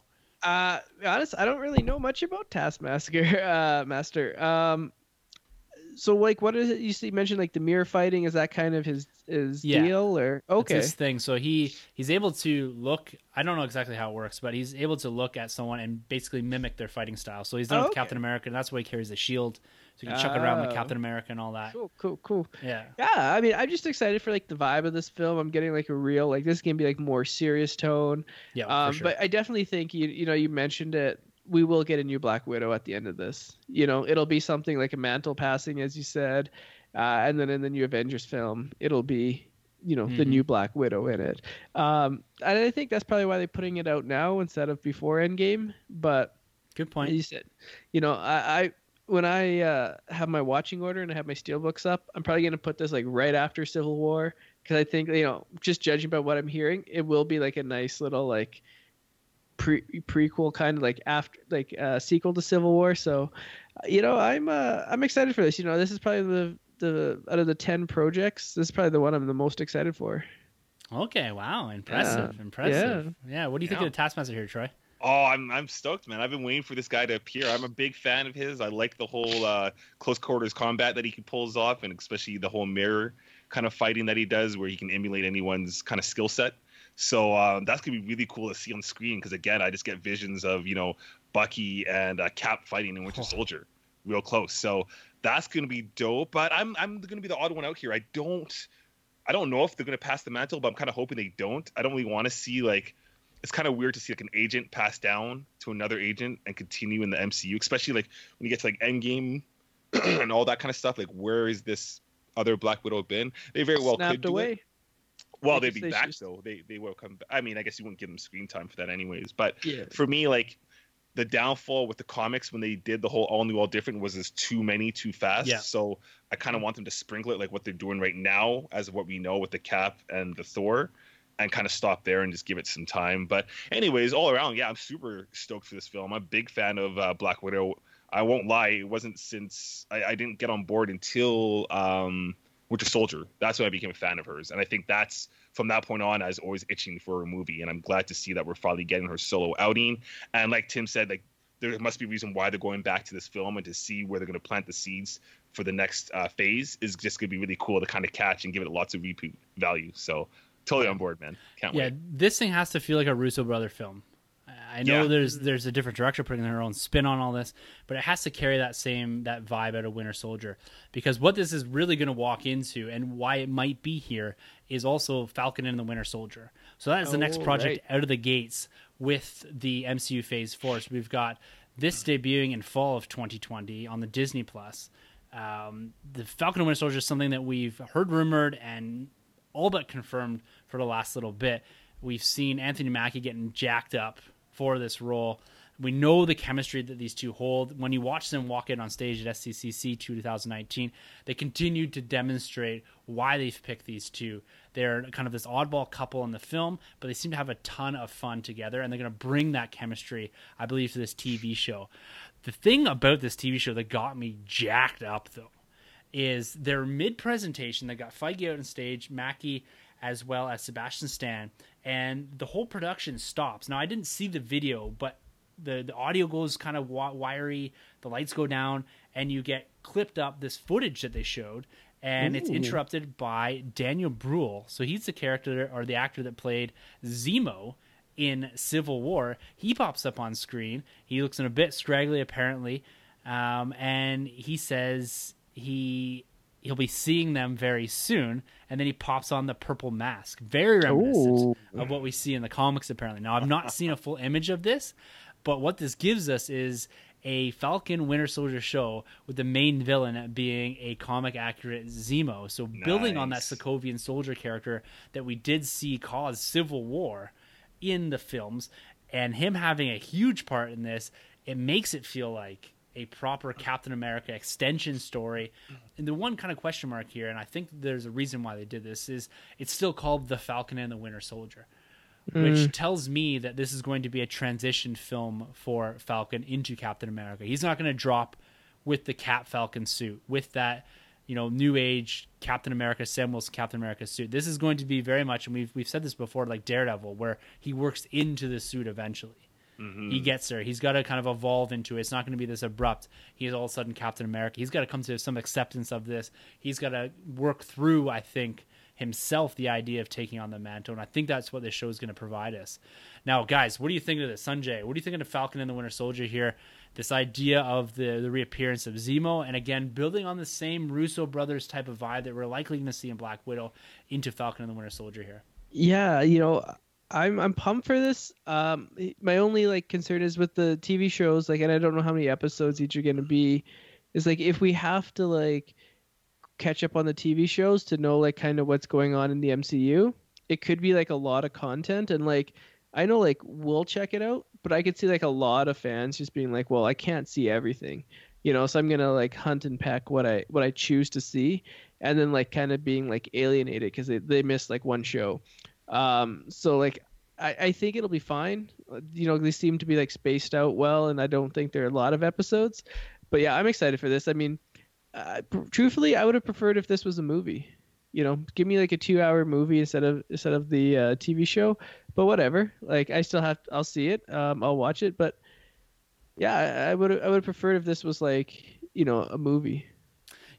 I hear you there, but think of it the way I think of it with these ones, and there's a reason I think they've chosen some of these characters to be on the Disney Plus, is they're, one, a big draw, but two, this gives us more than 2 hours. This gives us 6 1-hour episodes to walk through the character evolution of both of these guys. So it's like giving them both their own films. Yeah, and then building up and giving us time to work through a villain here. And we're probably going to see other villains, other Captain America villains put into this as kind of cannon fodder as these two work through things. And to me, I'm excited about this. But to your point about these series mattering, they're going to. As we get in talking about WandaVision, they said outright on stage that WandaVision is going to build directly into Doctor Strange 2. Wow. It's almost going to be required reading. And not all of them are going to be, but when we get to an eventual Avengers film, these are going to be things that you have to have seen to fully appreciate what's going on. They're not going to want to alienate certain populations, but at the same time, people go into some Avengers films without seeing all the movies. That's even too much for some people. But this has become, and the way that they've walked this out, this is becoming essentially like you're getting a 6-hour movie every quarter or whatever with these Disney Plus things. These are part of the phase. If you're consuming the MCU, you have to consume these. And this is Disney, really leveraging this idea of you have to come to Disney Plus to get the content. And Marvel Studios is a big corner piece of that platform. So yeah, Troy, man, what are you saying? What are you saying about Falcon and the Winter Soldier here? Oh, give me that new Marvel Legend. I want him in that costume. Yes. I want it. That's the first thing I'm thinking. No, this is gonna be great. I love that Anthony Mackie's getting jacked up for the role. I love the chemistry that these two have developed over the years. Going back even to Winter Soldier, to Civil War, and further. So, yeah, I'm looking forward to it. I love that Zemo is coming out too with, is it the rag mask or is it the fitted mask this time around? Because remember he originally had the rag kind of thing going on, but yeah, and he gets it like glued onto his face. yeah. But no, that's cool. And I think he's a fantastic villain. It's going to be cool to see him do more damage, because I'm sure he is going to do more in this series. I do wonder. I mean, obviously we'll get some Cap references, but I do wonder if we will see or at least hear about Cap in the background, because like, where is he? Did he pass away? Is he just gone back? Like, where's that guy? So that'd be cool if you did get to see Mr. Chris Evans pop up.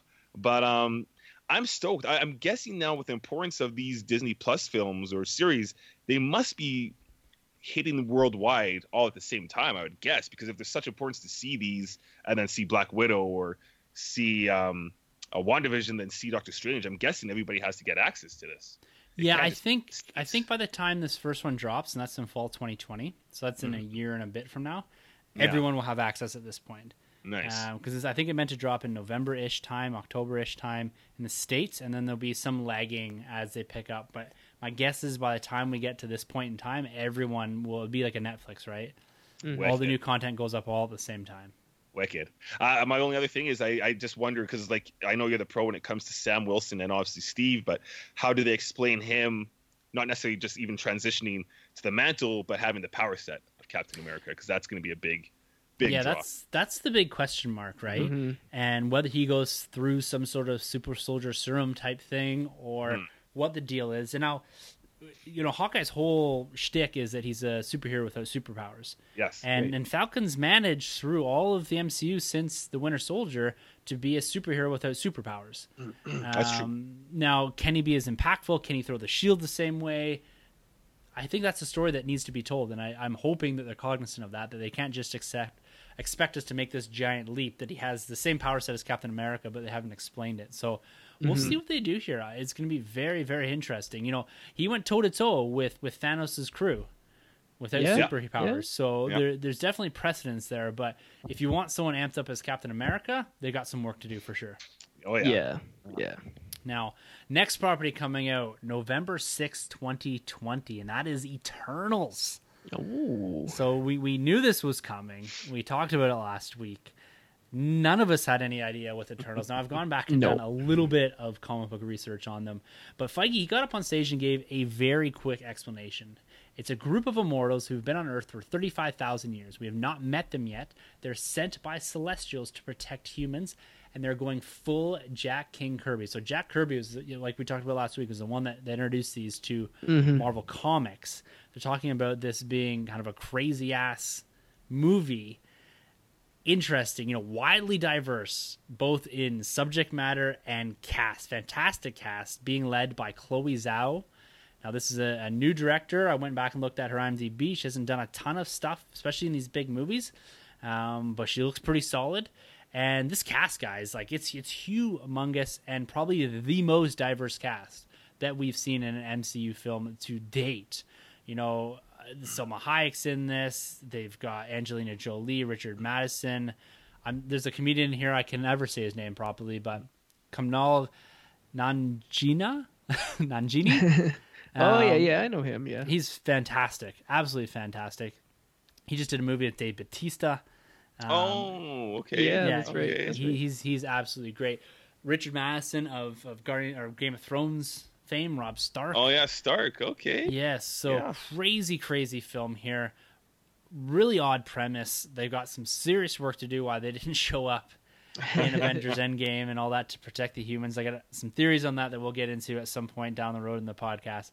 But what are you guys thinking of this? For me, this one, other than Shang-Chi, is the one to watch. This is the one that has the potential to bring us kind of a Guardians type of realization of, holy crap, Marvel Studios can do absolutely anything. It's going to be an important piece, and again, another cornerstone of the MCU that has some unknown importance. Why they're doing this right now, I do not know, but it factors into some bigger story, I think. Well, Yeah. like, Troy, what are you saying for Eternals here, man? Are you feeling the vibe of this? You know, they got a lot of work with this one. This one, especially coming off the heels of the stench of Inhumans. Obviously, now that did get transported to the TV division. But yeah, you know, with the Eternals here, they have a lot of work. And like you mentioned, you know, like where were these guys during Endgame and whatnot? And these guys are pretty above the law, so they could have just been like, we don't need to interfere. We're Eternals over here. So yeah, I don't know, man. They got to sell me on this one. And I don't even know if I want to invest in doing the research myself. I kind of feel like I just want to be a general audience on this one and just see what Marvel can throw at me in their marketing and get me there. Obviously, I'm going to see the movie, hands down. I know they have a wild cast out there, and the cast sounds great. I know there's a wild crew of characters, and it's Jack Kirby in essence. It's his story, so it'll be really cool to see what they do. But this to me is like they got the work cut out for them even more so than Guardians. This is a big one, and obviously it's going to play out bigger and further into the whole MCU Phase 4. And who they're going to introduce coming off of that, whether it's Galactus and whatnot, and the Celestials, obviously, or they have a big say in that whole story. So I just got to wait and see with this one, man. I don't know much about these guys. Yeah. Sanjay, what do you say, man? Yeah, it has my interest. I saw some concept art online. It looks really cool. It looks really cosmic. I could see them, blowing this out of the water and just being fantastic. And part of that is the cast. Like we mentioned, it's got a fantastic cast, a great cast, but I don't know anything about these characters, which may not be a bad thing. I mean, if you go back and look at Guardians, hardcore Guardians fans said they changed, several characters in Guardians, but I didn't notice. It's not like you're changing Captain America, you're changing the Eternals, so they can kind of mold the characters whatever the director and screenwriter sees fit. They don't have to adhere so rigidly to Iron Man has to be this, Thor has to be this. They're like the Eternals. I think one's like Athena. She can do whatever. And when I was reading Icarus, and he could do whatever. So so it's kind of open season, open game. I'm here for anything. Let's see what they do. I'm definitely gonna have to see a trailer before I fully commit to this, but it's probably my least anticipated, just because I don't know anything about the characters, and I'm still gonna see it in theaters, still excited for it. As I said, great cast, but I just don't know anything. So yeah. That's what excites me about this, and that's what excites me about a lot of Phase 4 here, is that it's a lot of really new, different stuff, diverse stuff, different types of storytelling, different characters, wildly crazy ass casts. That's what I'm excited about this one. Of course, some of the big ones, the pillar ones that we know, the Doctor Stranges, your Thors, and all that. Yeah, what excites me about this is that I have no idea what they're going to put to screen. And like I said, I think they're going to be pulling a lot from this Neil Gaiman. The first couple of issues that I read, it gives me a real, okay, they're going to pull a lot from this. They really reset the same way they did with the Ultimate Universe, in a sense that they've used that as a foundation. I feel like they're going to use a lot of this and then pull in some of the craziness of Jack Kirby. But yeah, one to watch. And the other one I said that we got to watch here is what comes out not too long after this, actually, February 12th, 2021, Shang-Chi and the Legend of the Ten Rings. Yeah. They marched out the director here, and this guy just looks like he's already in love with what he's doing. This is Destin Daniel Cretton. I don't know, again, another director that I don't know a whole bunch about, but he seems passionate, he seems enthusiastic, and he just seems to be extremely happy to be directing this film. Now they're talking about, and you mentioned this, Troy, the real Mandarin. We're getting the story of the Ten Rings. They did a short little clip thing where they showed a bit of all the Ten Ring stuff that they've had in the MCU, spanning all the way back, like you said, to Iron Man 1. There apparently is something in Ant-Man. There's a Ten Rings reference. Oh, really? So to me, this character, at the onset, I was like, I don't know how they're going to tie this character in, but they've done it already with just the title. And I think this is going to make Iron Man 3 better. This is going to have that effect on, okay, this makes sense what was happening. They announced the actor, Tony Leung. He's playing the real Mandarin, and he is, you look at his IMDb page, he is enormous in China. Nice. This character's huge. We've got, and you mentioned this Sanjay, this is a Canadian actor that's actually playing Shang-Chi that physically willed this character into existence. So this guy, Sim Mu Liu, He played on what was the show that you mentioned? Kim's Convenience. Kim's Convenience, yes. Yeah. He tweeted out to Marvel years ago, "Hey Marvel, it's time for an Asian superhero." And then he tweeted, I believe in 2018, "I love what you're doing with Captain America and Iron Man. Hit me up." And then hashtag Shang-Chi. And they signed this guy like 3 days ago. Whoa. And then flew him out to San Diego and said, "You're Shang-Chi, get up on stage." This film, I love the vibe that this is setting off. Like you said, Troy, that whole kung fu thing.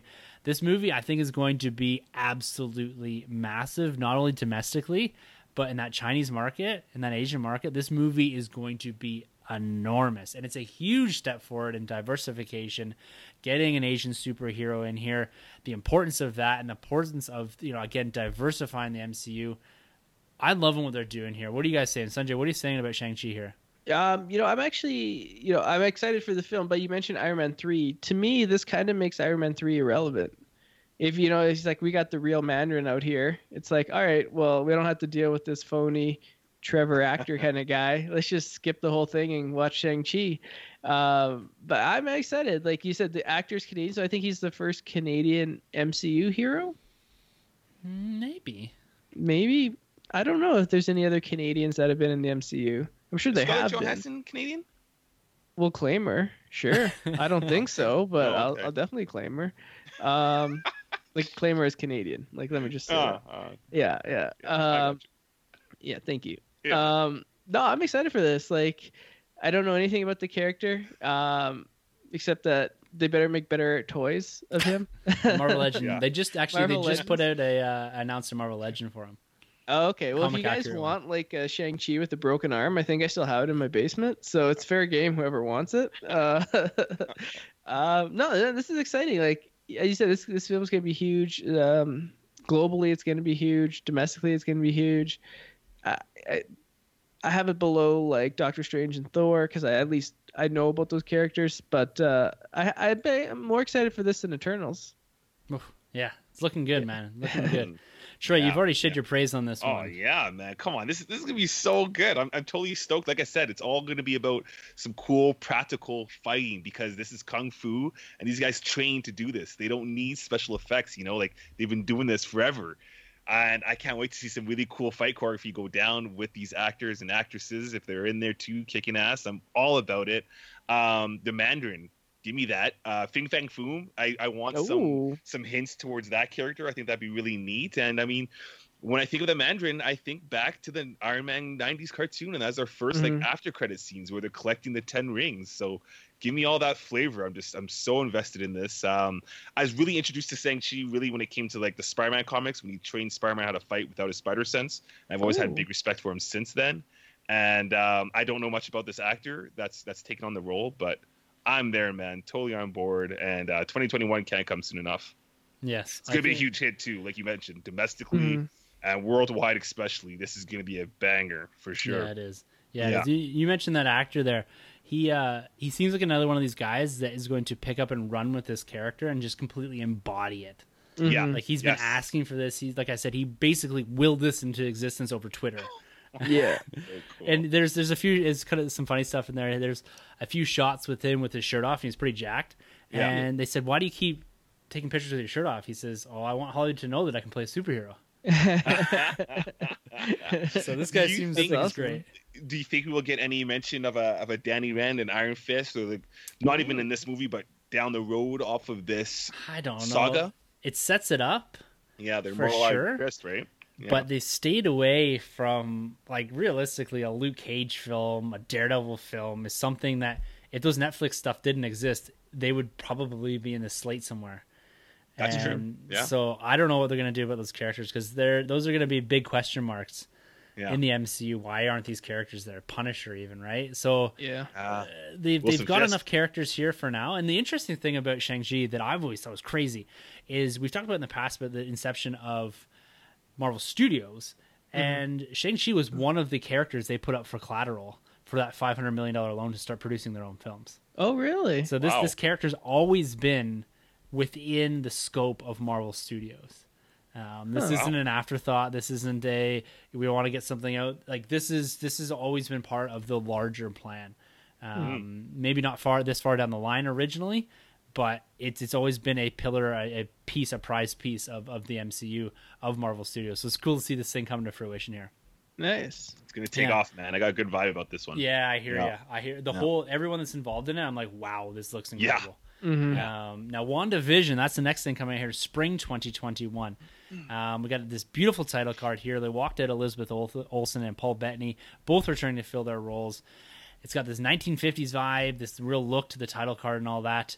And the word that was used multiple times about both the actors and Kevin Feige was weird. I kept saying this is going to be weird. This is going to be different. This is going to be weird.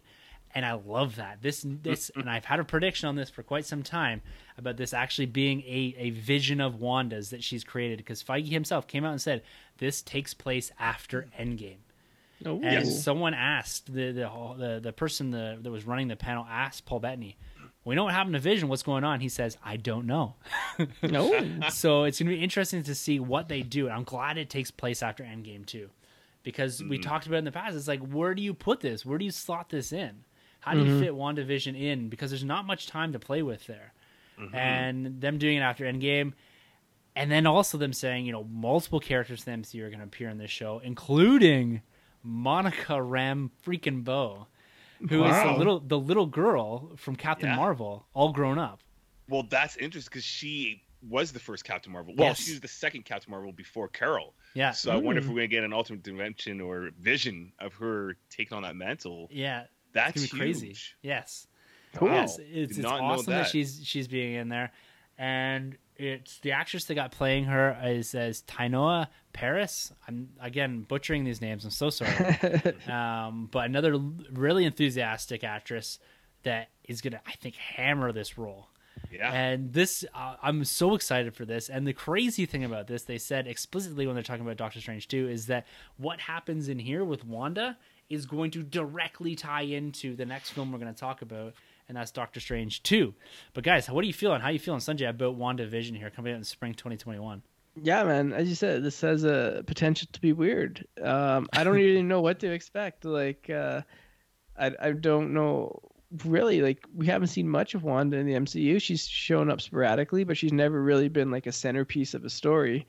Same with Vision in a way. Age of Ultron, he kind of got his due, but besides that, not much. So I'm excited to see this. I know a little bit more about these characters. I'll definitely be checking it out just because, I'll check it out, but also because it ties into Doctor Strange.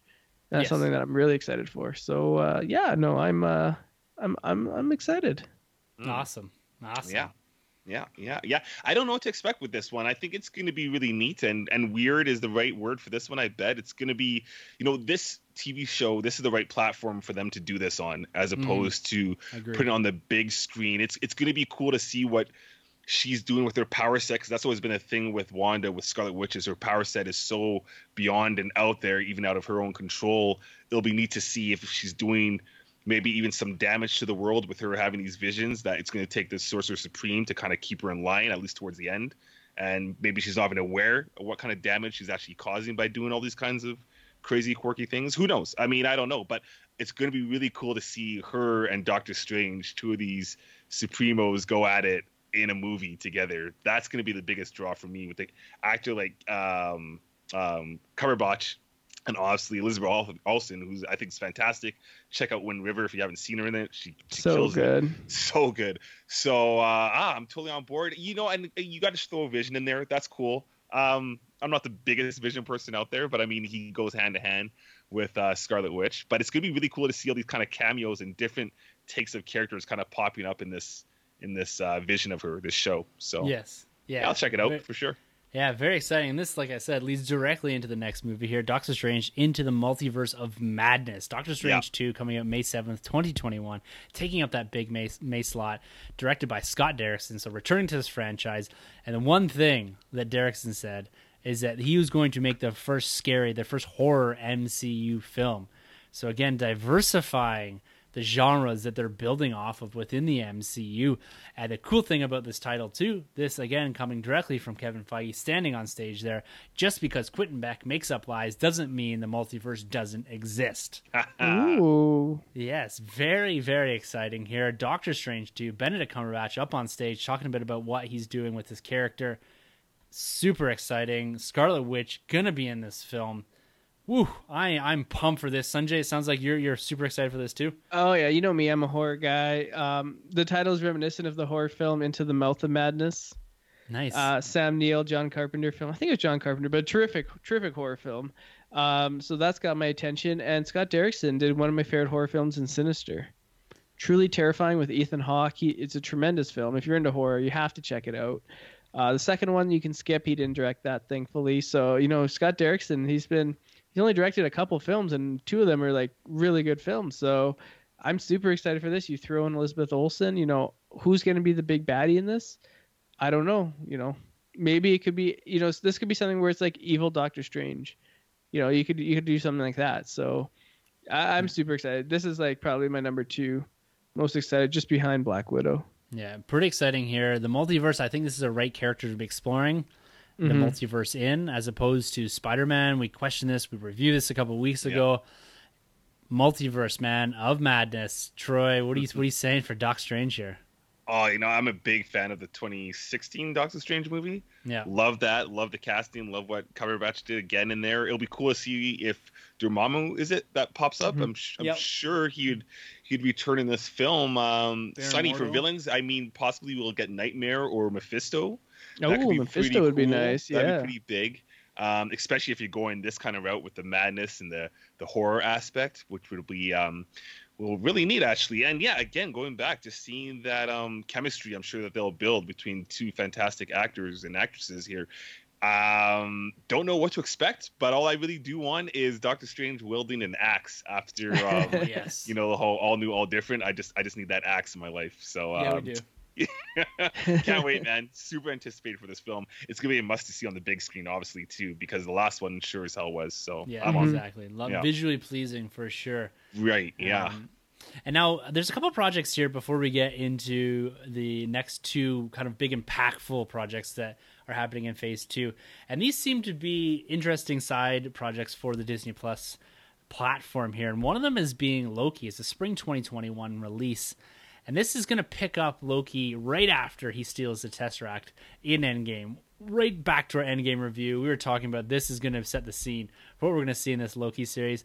And Tom Hiddleston himself, he came up on stage and he gave props to the fans for making this happen. So this is another one of those things that I think was willed into existence by purely the fact that Tom Hiddleston has a massive following behind this character.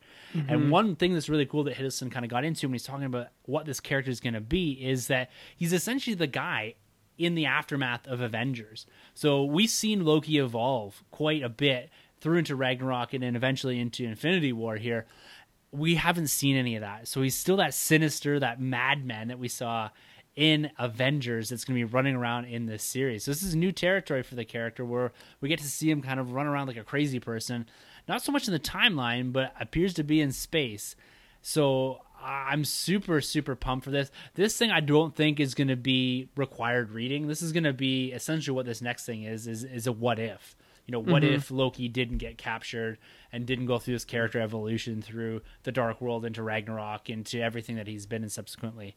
So I'm excited about this, but this is probably one that's going to be a fun one-off type thing. And kind of, like I said, like a what if here. But are you guys going to tune into this? Troy, what are you saying for Loki here?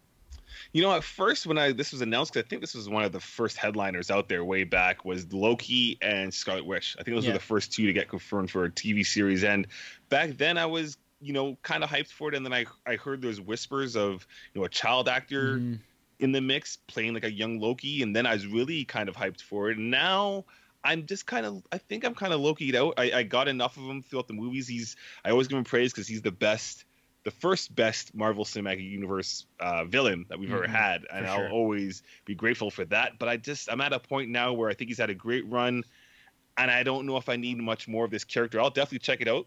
I'm sure it'll be fun, like you mentioned. But it's just not on the top of my list when it comes to all these other wicked slates of films. Yeah. It's not going to have that same sort of you have to watch this to get everything else. It's going to be a nice consummate as supplemental material. This is a nice nod and Endgame. If you want to pick this character up, you can. And if not, it's not going to have the same sort of impact as a WandaVision, as a Captain or a Falcon and the Winter Soldier type thing. Sanjay, Loki, you going to be jumping into this? You're going to have Disney Plus. So. Yeah, of course. I'll check it out, but again, it won't. I'm with you guys. Like, it won't be opening day. I'm binging, watching all 6 episodes that day. It'll probably just be like, okay, I got like a free hour here. I'll turn it on because I don't see this tying into the larger universe. No, It'll kind of be more standalone, and so then I can just watch it at mid leisure.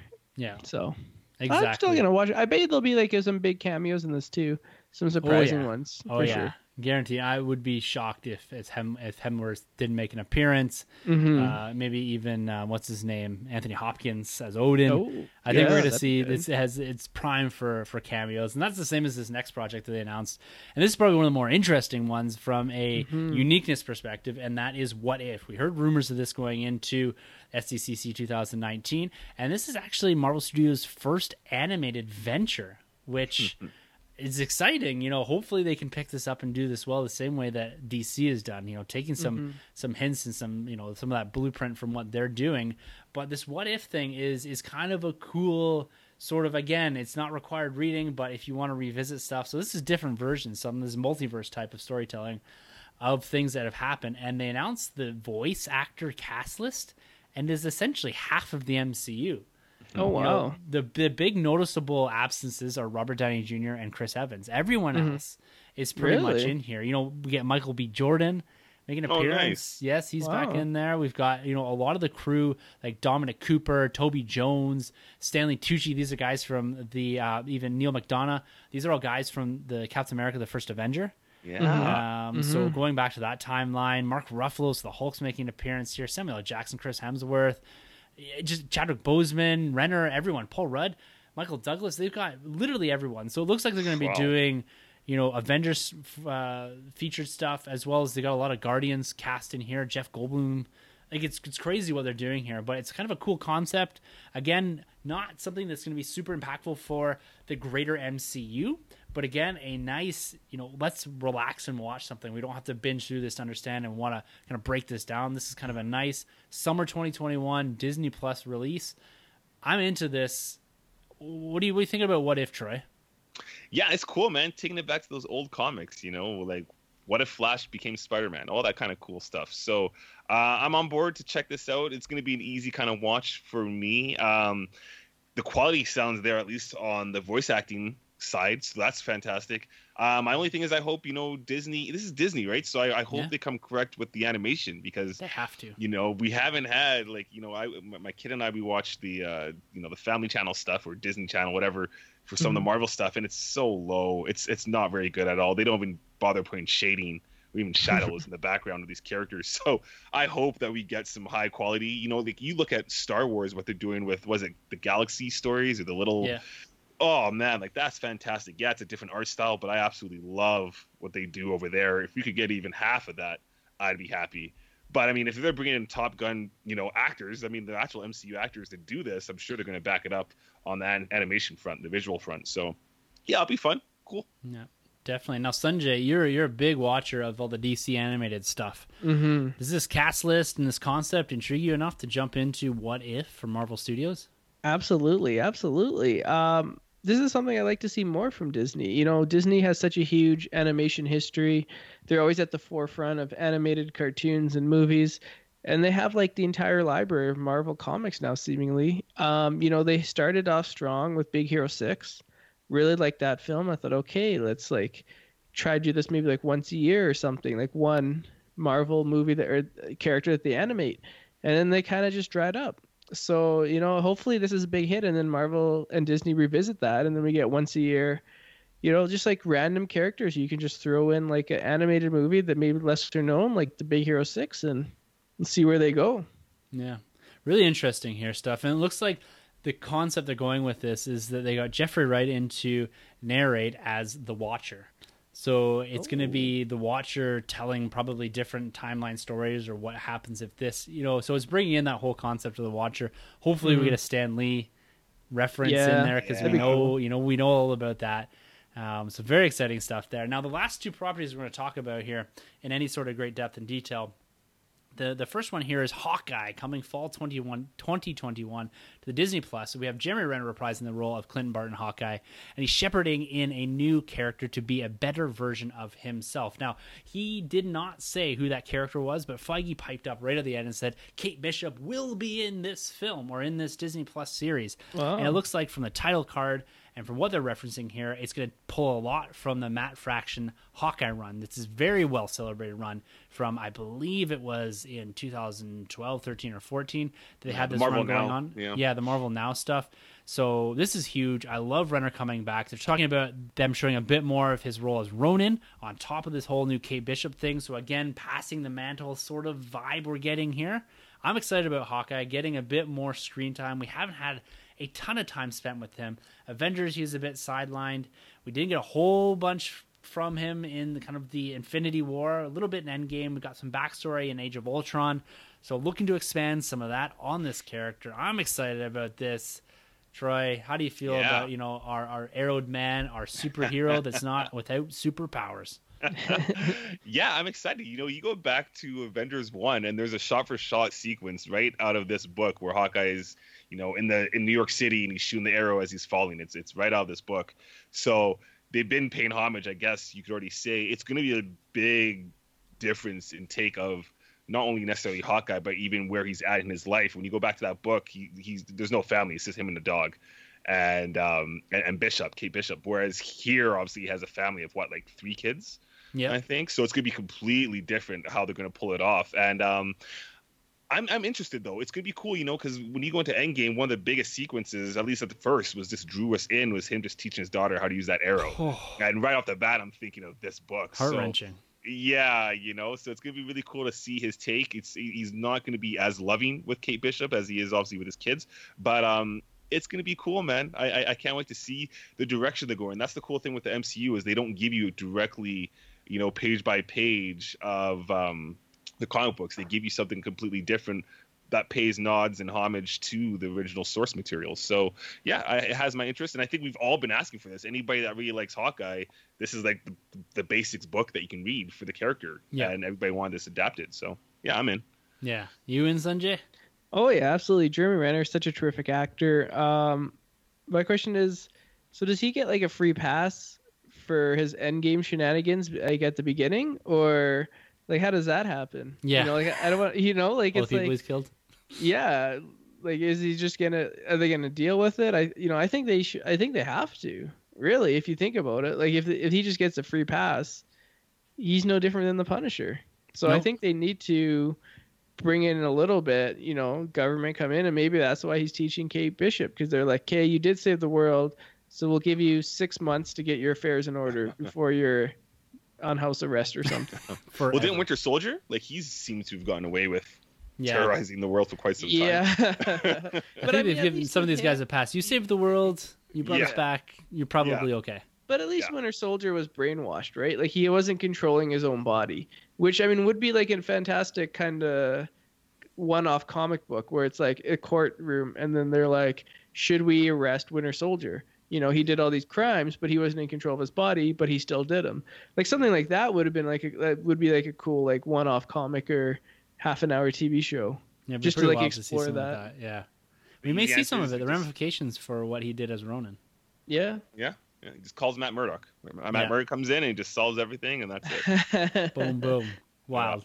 Awesome. Now, the last big film, and the film that they kind of propped up, we have got Black Widow here kicking this off, and Thor, Love and Thunder, Thor 4, November 5th, 2021, fitting back into that November release timeframe that we saw Ragnarok in, bringing back director Taika Waititi, this fantastically weird dude, to direct what is inevitably going to be another weird installment, but fantastic installment of the Thor franchise. He specifically stated they're pulling from Jason Aaron's run on Mighty Thor. We've got Hemsworth here. We've got Tessa Thompson returning as she stated, as the king looking for a queen. So this created a lot of buzz about her being the first LGBTQ plus person within the MCU. So really cool to see that. And we've got Natalie Portman returning to reprise the role of Jane Foster from a forgotten footnote to now having quite the epic piece of Thor 4 becoming Thor in this inevitably. Taika Waititi on stage handed her their hammer, said she is going to be, he called her Lady Thor, the first female Thor. So that is what we're going to see in this film in some capacity. Troy, you've expressed some of your concerns with all of this, but are you digging this film right now from the get-go, off the back end of Ragnarok, what Taika Waititi did there? A lot of returning casts. I'm loving this. You feeling the same way? Oh yeah, 100%. Like, I showed a little bit of concern, but it's only because I love this property so much. Like, it's still my number 2 most anticipated film, and this is gonna be so good. You know, Jason Aaron's writing all the way back from God of Thunder, even going now. I won't spoil what happened at the end of War of the Realms, but come on, like, this guy's killing it. They have to consult with this writer, I would assume, 100%. Much like what they did with Bendis on Into the Spider-Verse. It only makes sense to do that. So my only real big concern, like I mentioned, is just the whole transition of a non-well-received character taking on the mantle of Thor, especially. So it can be done, and like I said, it's Taika Waititi's the man on the job to do it. So it'll be cool. I just I want to see this unfold. I love this vibe that we're going with Ragnarok, the metal rock and roll kind of look, you know, with the title card. It's 80s. It's cool. I guess we'll see where this takes place with the Guardians, because obviously I don't know where they're going to go back with the Guardians things, because we see them last with the Guardians, but obviously they're going to do something about that. Skip it. I don't know. Some of that feels like to me that they panicked a bit with the Guardians and said, okay, we don't know what's happening now without James Gunn. So let's put Thor there and just see what happens. It's probably something really weird and be like, oh, I'm just going to take off here. I've got other things to do. You guys, so there'll be a cameo, but you guys just go do your thing. I'll come back and meet you later, and we can become the Asgardians of the Galaxy again. And he just pisses off. Like, it could be something as simple as that. They just ignore it all and just say a couple quick drop lines. Or we remember what we saw at the start of Ragnarok when they sent Thor off to find the Infinity Stones at the end of Age of Ultron. And the opening monologue, and Thor was like, I kind of wandered around for Infinity Stones. I didn't find anything. And that was the last we heard of it, right? They set him up for something completely different in Age of Ultron. And they just went, nope, we're going to do this. So we just put that aside. It's going to be, I ran around the galaxy with some Guardians for a little bit, but I don't know. I was captain and all this, and now I'm not. So I'm here now. I'm not worthy anymore. Yeah, exactly. Something simple as that. Do you think we'll see finally, I think we will, but finally Beta Ray Bill make his appearance, his first MCU proper appearance? I think so. I think this is the time to do it. If anyone's going to bring it to life, it's going to be Taika Waititi. Yeah. And the way that he set this universe up, it can tolerate someone like Beta Ray Bill in this universe, in this Thor-centric universe. Especially because we got the Marvel Legend coming out now. We do. Statue, I believe, in Ragnarok. Mjolnir is the other thing, though, too, because are they creating a new one? Because that went back with Cap. Yeah, and the other was destroyed from Hela. So that will be interesting to see how they solve that. But I you know what, Taika Waititi does such a great job of handling an ensemble, and actually most of these directors do in this franchise. But it'll be really cool just to see another take of Natalie Portman, because she's going to be a lot different than what we've seen before. 100%. Not even just her being Thor, but just the Jane Foster character in general. I think is going to be a complete 360. Yeah, agreed. Yeah. Sanjay, how are you feeling about this cast? Taika Waititi returning this title. You know, the cast, I think the cast looks great. My concern is, twofold. One, Taika Waititi was supposed to be making the live-action Akira film, but now that's, put on permanent hold. And, that's one of, the few animes I've actually watched, so I would have loved to see that.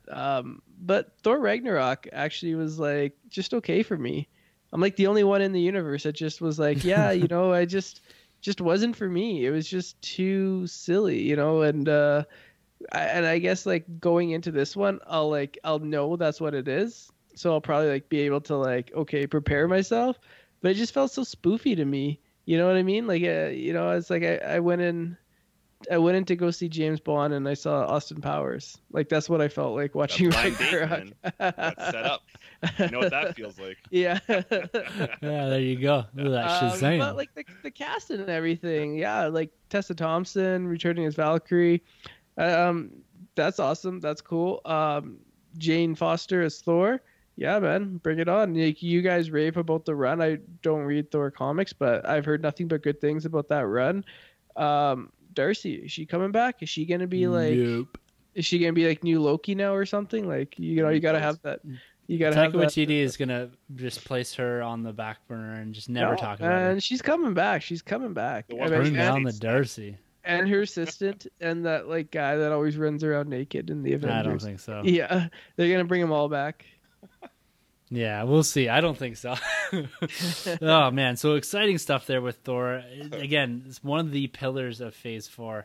I'm excited that we're still getting an old school Avengers here, along with Black Widow and Hawkeye taking kind of a prominent role in Phase 4 of the MCU. But let's talk about, as we wrap this thing up, I know this is a bit of a behemoth of an episode, but we had a ton to get through. Your 10 properties plus this end credit stinger on a Phase 4 panel. And Feige, he couldn't stop talking. You know, he said that we didn't talk about, because we don't have time here, presumably what's coming out in 2023, Black Panther 2, Guardians of the Galaxy Volume 3, Captain Marvel 2, and he teased us with Fantastic Four in the MCU and Mutants in the MCU. So they are coming. They're at top of mind. They're part of the plan, guys. Fantastic Four, I think still to this day, they have not decided what that building into the Spider-Man franchise is. Yeah, It could be the Baxter Building, could be Oscorp Building, but they have not got there yet. That's why they did not pan up. But you guys have to be pumped. You know, we talked about these most of these films last week, but the fact that we've got Kevin Feige on record saying Fantastic Four and Mutants in the MCU just brings just pure delight to me. You guys feeling the same way? Oh yeah, 100%, man, 100%. I'm like, you know, it's gonna be interesting too because you know we talked about this with the comics. They take some of that DNA and they add that flavor into these movies. And two guys to give us some of the best runs ever. Well, I'm thinking most likely it's gonna be is Jonathan Hickman's Fantastic Four and most likely his X-Men run. Yeah. And I feel like they're gonna piggyback off of both of those, those books. And there'll be time passed obviously for the X-Men Power of X. So, I'm excited, man.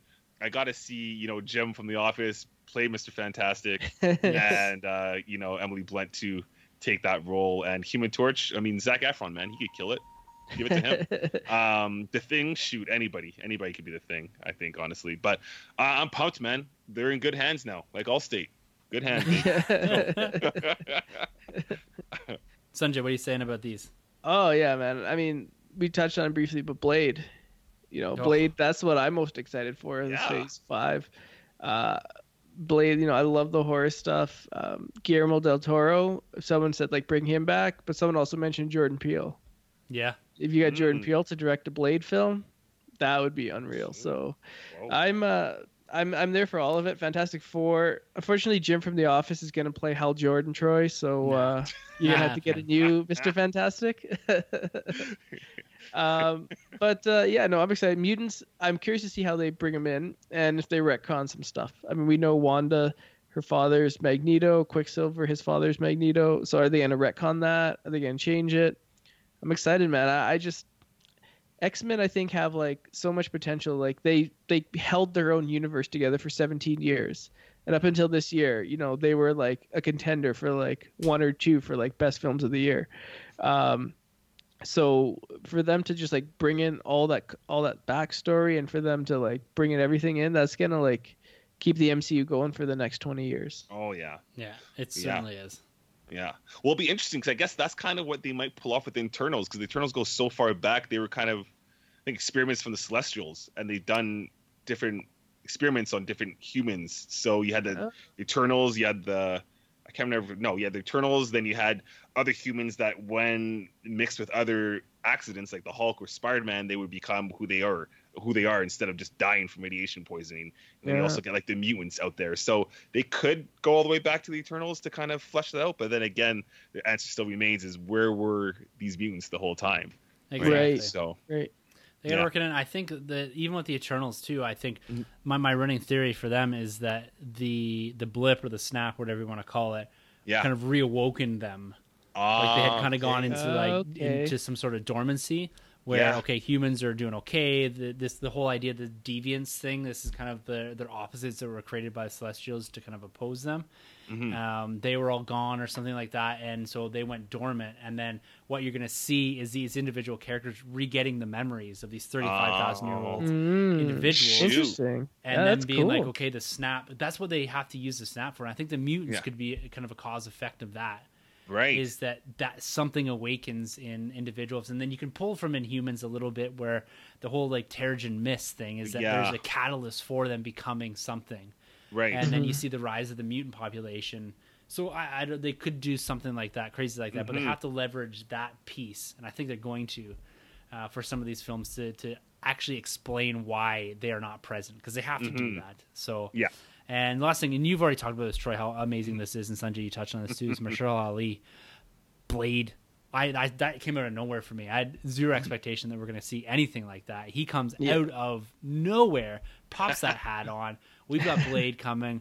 I had no expectation, no anticipation for a film like this. Now I'm pumped for it. They got this caliber of actor, 2-time Oscar winner, playing this role, bringing this to life, MCU flavor, updating it, rebranding it, giving us something new, different, vampires, whatever, in the MCU. I'm stoked. Let's go with it, guys. Why not? Let's do it. Yeah. So exciting. So, oh man, this was a hell of a discussion, guys. It was a hell of a panel to watch. What a wild weekend to have in Nerd, especially from the MCU here, guys. We've got a lot of content to consume over the next couple of years. This podcast is going to be running literally forever. I'm excited that we're going to get back at the mics here in a couple weeks to talk more about this, in a couple years to talk even more about this. We've got it's the world is our oyster. Sanjay, you've referred to this as the golden age of comic book movies, and we're seeing more and more of that, the extension of all of this. And then not only in here, in 2020, 2021, we're getting the amped up version of the DC Extended Universe, where we're seeing Batman come back into the fold, a whole bunch of characters, Aquaman 2, inevitably, Wonder Woman, everything. Guys, it's firing on all cylinders, but I can tell you what's not, and it's us. Everyone looks tired. We're beat down. I'm on vacation. These guys got to work tomorrow, so we got to wrap this thing up. So, with all that being said, guys, if you'd like to be a part of this show, you can always email us at thenerdroom@gmail.com. You can find everything that we do on thenerdroom.net, as well as StarWarsCommonwealth.com, where you can find everything else from the Star Wars Commonwealth. We're covering in a lot of detail everything that was run through at San Diego Comic-Con 2019. You can hit us up on Twitter. We're always hanging out there. Handles at the end of the episode. You can find us on Instagram at thenerdrm. We're always updating with Hunt, Steelbooks, customs. Everything's on there. We're having a ton of fun with that social platform now. And like we always do, we like to give a shout out to our man Rob Wade for endorsing this podcast over at emotionally14.com. You can find us and everyone else he endorses over there, including everything that he does, again, over at emotionally14.com. All right, guys, coming at you next week is going to be our Ask Us Anything. We are going to take a week break from our normally scheduled programming.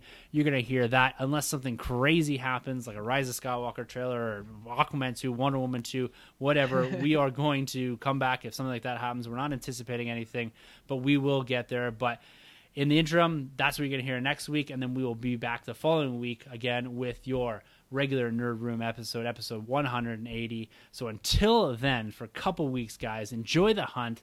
Stay nerd. We are the Nerd. It's going to be a ton of fun getting back on the mics here, guys, in a couple weeks. But we will see you. We will talk to you soon. And for the Nerd Room, I'm Tim. I'm Troy. And I'm Sanjay. And thank you very much for entering the Nerd Room. This has been a Nerd Room podcast production. You can find our hosts Tim, Troy, and Sanjay on Twitter at TheNerdRM, TroyTheBoy87, and Sunjabby. For more content from the Nerd Room, check out thenerdroom.net, and don't forget to subscribe to the Nerd Room on iTunes, Podbean, Spotify, or wherever you plug in.